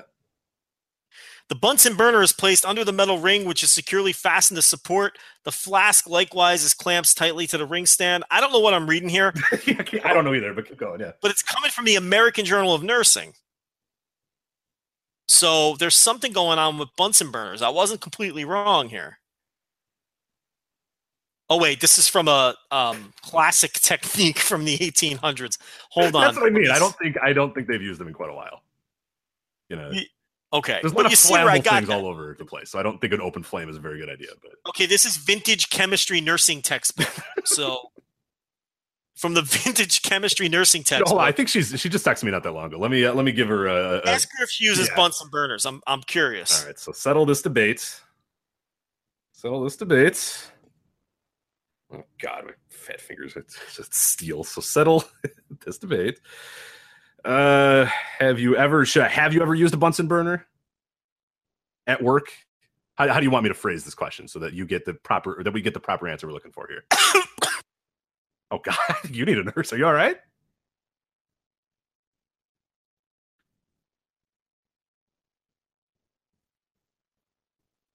Yeah. Were you with us? All right, he's good. You need a nurse. That's what I said. Oh man. Do you want me to ask her, settle this debate? Have you ever used a Bunsen burner at work? Can you ask her to give me the Heimlich maneuver right now? Yeah, I was going to say. I could slap your back, I would, Joe, but I can't because we're... ask her if she's ever used a Bunsen burner at work. Okay. Yeah. Or in her training. Yeah, so to settle this debate, have you ever used a Bunsen burner at work? So okay, I will All right. feverishly look for my phone. Yeah, she's been texting, so it's obviously a slow day at the old nursing thing. So hopefully we'll get an answer soon. Not at work. ... Ever. Joe, not at work. ... Ever. Okay, right. Jeez, she's sassy. I told you. You think I'm sassy? Yeah, you better talk to her. she's never upset her. She's gonna get upset about it. She's gonna talk about this tomorrow and be like, very. She's upset. never used one in high school. I mean, I don't understand. In chem class. ... Yes. There you go. No, the chemistry class is not nursing. Yeah, but she said ever, and I'm like, no, that can't be right. Everyone. No, and not at work ever as a nurse. In chemistry class as a student, she used it. No, yeah, I understand that, but no, you don't. We just had this. Okay. You've listen, really done it now. You've really done it now, Joe. I'm in a lot of trouble. If you Google Bunsen burner nurse, there's plenty of entries. I'm telling you, I'm not making it up. She says, "What the fuck would I light on fire at work?" All I'm saying is, I wasn't off base. Bunsen burners. You were absolutely off base. Bunsen burners are associated with nursing. No, they're not. They're associated with chemistry. They got to do this show and not anything else that, like, any sort of. Obviously, we did not do well in any sort of science-based. I don't know about you. Definitely not. I was horrible at everything science. That's why So was I. Math and science, forget it. Yeah. But all of the listeners have already Googled Bunsen burner nurse, and they're seeing what I'm seeing. They're seeing like 1800s. Like, yes, phrenology was a thing, but it doesn't mean that she does it now. The first entry is from the American Journal of Nursing, which I believe you have a fresh copy of that next to your toilet. No, I have. No, it was what was the one that I had? Nursing Today or something? Yeah, like no, it was the Nursing Observer. What the hell was that called? You were curious because they had like hot takes and it was a nursing trade. Yeah, it was a nursing trade. Yeah, it actually has reviews of like catheters and like stethoscopes or whatever. Like she showed me because she wanted like a new stethoscope for Christmas. She's like, "Hey, look at this one. Like it got like 4.5 out of 5 stars or whatever." So I'm like, "All right, there you go." Like, so it is the Dave Meltzer of nursing. You know. Talk about the business end of hospital management or something like that, the draw at a hospital, but no, it does exist. So, So I said, don't yell at me. I agree with you. Do our intro, and she says, I know it was directed at Lanza, so she knew that you were the dumbass in this case, and that you were wrong. So, well, listen, I've got Google to back me up. Don't you tell me you have 1800s? She also doesn't use leeches. You can probably look up leeches in nursing, and it's going to come up. That doesn't mean that she uses leeches at work. Right? I don't know what she uses over there. By your theory, if it ever existed, it still exists, which is not. I don't know about that logic. Look. Are you telling me the American Journal of Nursing is not a reputable publication? No. Very reputable publication. Well, then that's all I'm saying. Okay. I'm reading it right now. Yeah. It's something for ice compresses here. Let me see. Go on. You just will not dig out of this hole. You just will not admit. Google it. I did. It's all old. All I'm saying is it's not absurd to associate Bunsen burners with nurses because clearly at some point they were using Bunsen burners. Okay. I wasn't totally off on that one. I guess. Yeah. The Manual of Nursing. We got the Vintage Chemistry Nursing textbook. Vintage Chemistry Nursing. All right, that one's not good for my argument, I'll admit. No, that's not great. But the Handbook of Veterinary Nursing. Oh, there you go. Yeah. Have you ever taken your dog to the vet and then bust out the Bunsen burner? I got to be honest, I've never seen a Bunsen burner. I think he's been coughing and puking and all right, let's get the Bunsen burner out and see what's going on here. Maybe gotta warm something up. I don't know. Yeah, you might have worms. Let's put her stomach over the Bunsen burner and see what happens. Wasn't Warm It Up a Crisscross song? I don't know their entire catalog. I know Jump and Warm It Up. Same album. Was it? Yeah. That was more your era. Was that when they were like the cool? Because Crisscross started out as like obviously the kids, but then they like evolved later. No. So this is still in the prime. The song Warm It Up, I believe, is on the same album as Jump. Oh yeah, this is the famous. Yeah, they're wearing the big jackets. They're wearing like huge puffy jackets with pants backward. Of course, because they're Crisscross. So Yeah, I'm talking about. I forgot what it was. They later came out with like they tried to be like, okay, that was us before, but now we're real. You know what I mean? Like, Yeah, now they're dead. Well, one of them's dead, right? ooh, I don't know. Yeah, one I of know them's Gary dead. Shandling was dead, so I don't know. I'm probably the wrong example to give about the living history of the. Okay, Sure. okay, we got about a half an hour left to go, so let's quickly get over takeover here. Yeah, it happened a few weeks ago, and people saw it. I thought it was a good show. I think you thought it was a good show as well. Oh, Takeover? Yeah, there you go. All right. Yeah, it was a good show. Okay. Yeah, it's really I think hard it was to review the, a show from 2 weeks ago that nobody cares about, but I think people they want our opinion, right? No, you don't think they want our opinion? sometimes we could wrap this up. I think that they do. We always get that. We're always like, nobody cares what we think, and everybody does care what we think. So I think it was the first takeover that didn't like have a truly great match. Is that a hot take? No, I don't think so, because I'm kind of going through the matches now and I'm kind of remembering everything was good. Really good. But I don't know that there was anything that I would say, oh yeah, that you got to go out of your way to see. Like, and when I heard people saying, hey, should I watch Takeover? I said, yeah. And it wasn't like, yeah, because you have to see X. It was just like, yeah, good show. Good 2 hours of your time. That's it. Like my favorite match of the entire night was probably the Cena Almas Drew McIntyre. That was, good, but not, I wouldn't say like go out of your way and watch it. Great. It's very good. And I like the Aleister Black Velveteen Dream match a lot, but again, that's not one that I would be like, oh, dude, you cannot. Your year cannot end until you see that match. I don't think. Yeah, I think you're absolutely right. A lot of people agree. I think a lot of people would say that match got a lot of hype. Yeah, and I like it a lot, but I just don't. Yeah, I don't know. I don't know if it's quite at that level. I think Velveteen Dream, well exceeded my personal expectations. I kind of buried it 2 weeks ago. And said I wasn't really into seeing the match at all. He was way better than I thought he was going to be, but I do think he's getting way overhyped. He's still noticeably green, which is okay. I mean, it is developmental. He's 2 fucking years into his career. I mean, yeah, it's going to be. The gimmick doesn't do as much for me as it does for other people. But the match was way better than I thought it was going to be, for sure. In fact, I would venture to say it was one of the better Tommy End singles matches I've ever seen. Because Tommy End is not a great singles wrestler. He doesn't jump off the page for me much as a singles guy either. He's got a great aura, and he obviously is getting a big push, and he's got a great gimmick, and he presents himself well, and I think he could be a star. But I talked about this with Rob Reed from the Brit Wrestling Roundtable one time. He really isn't a great singles wrestler.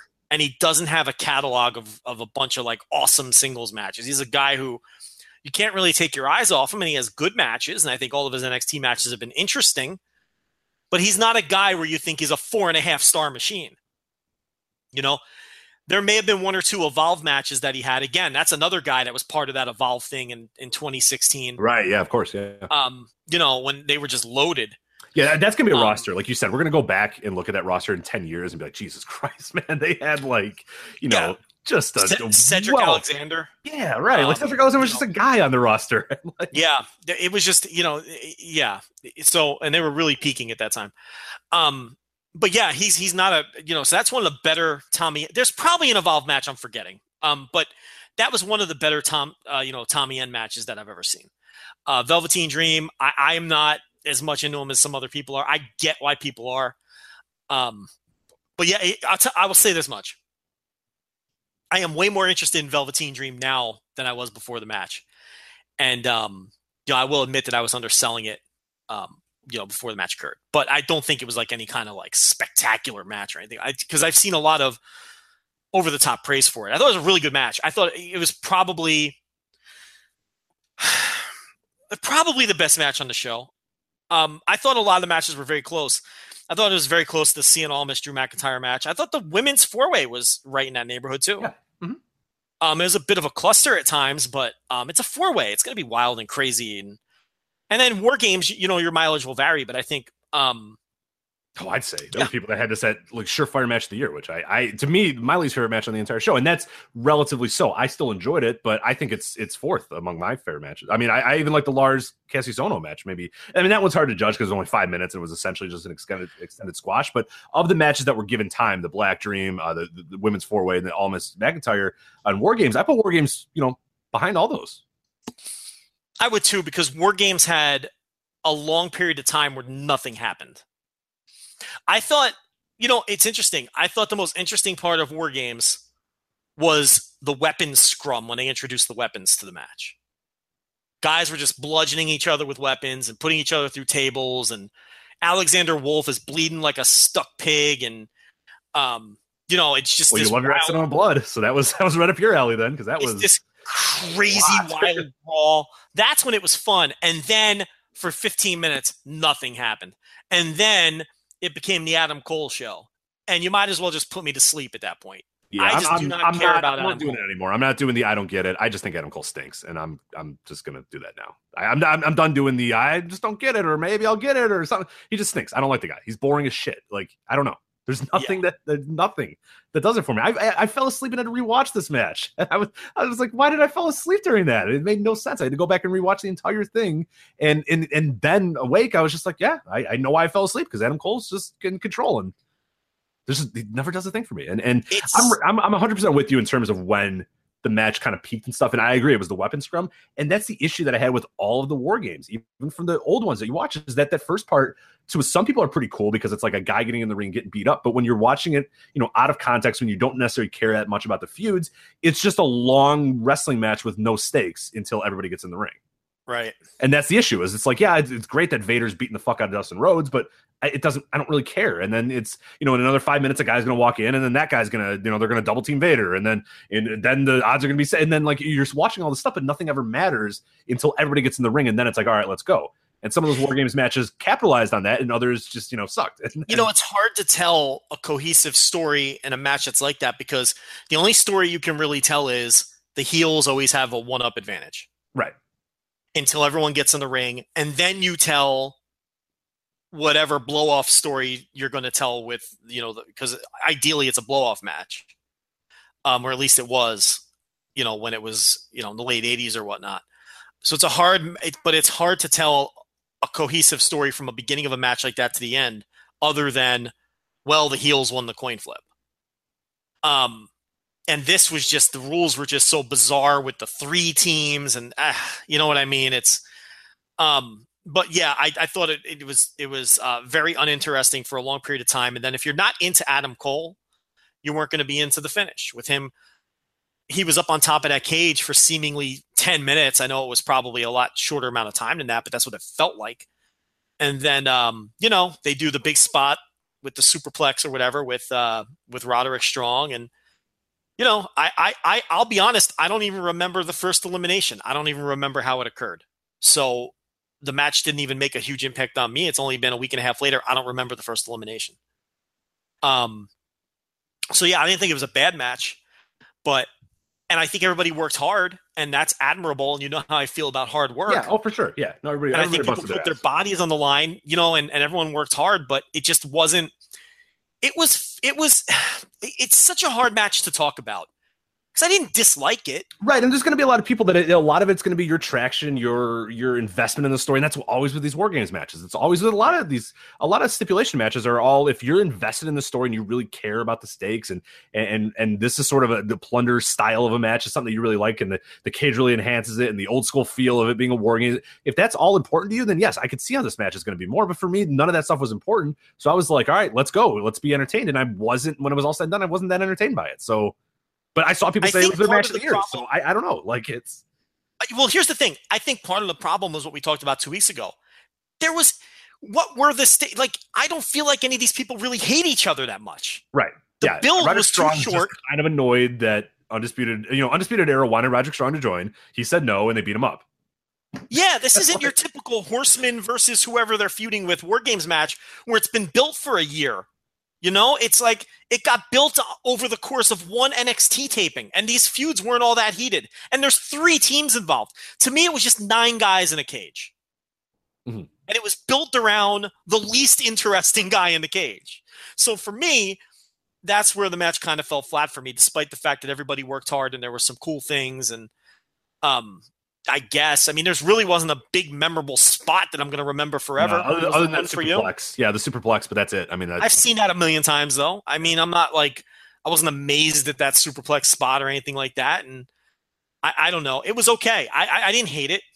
It was okay. It was a good match. Even the highlight video on the most recent NXT, the one that had the Dunn Gargano, was like, even watching the highlight video was just like, okay, like, you know what I mean? Like, it didn't, even watching that, even with the best of the best, I was just like, yeah, it looked like an alright match, whatever. Like, you know, I thought Dunn and Gargano blew that match away. I thought Dunn and Gargano was the best match of the entire night.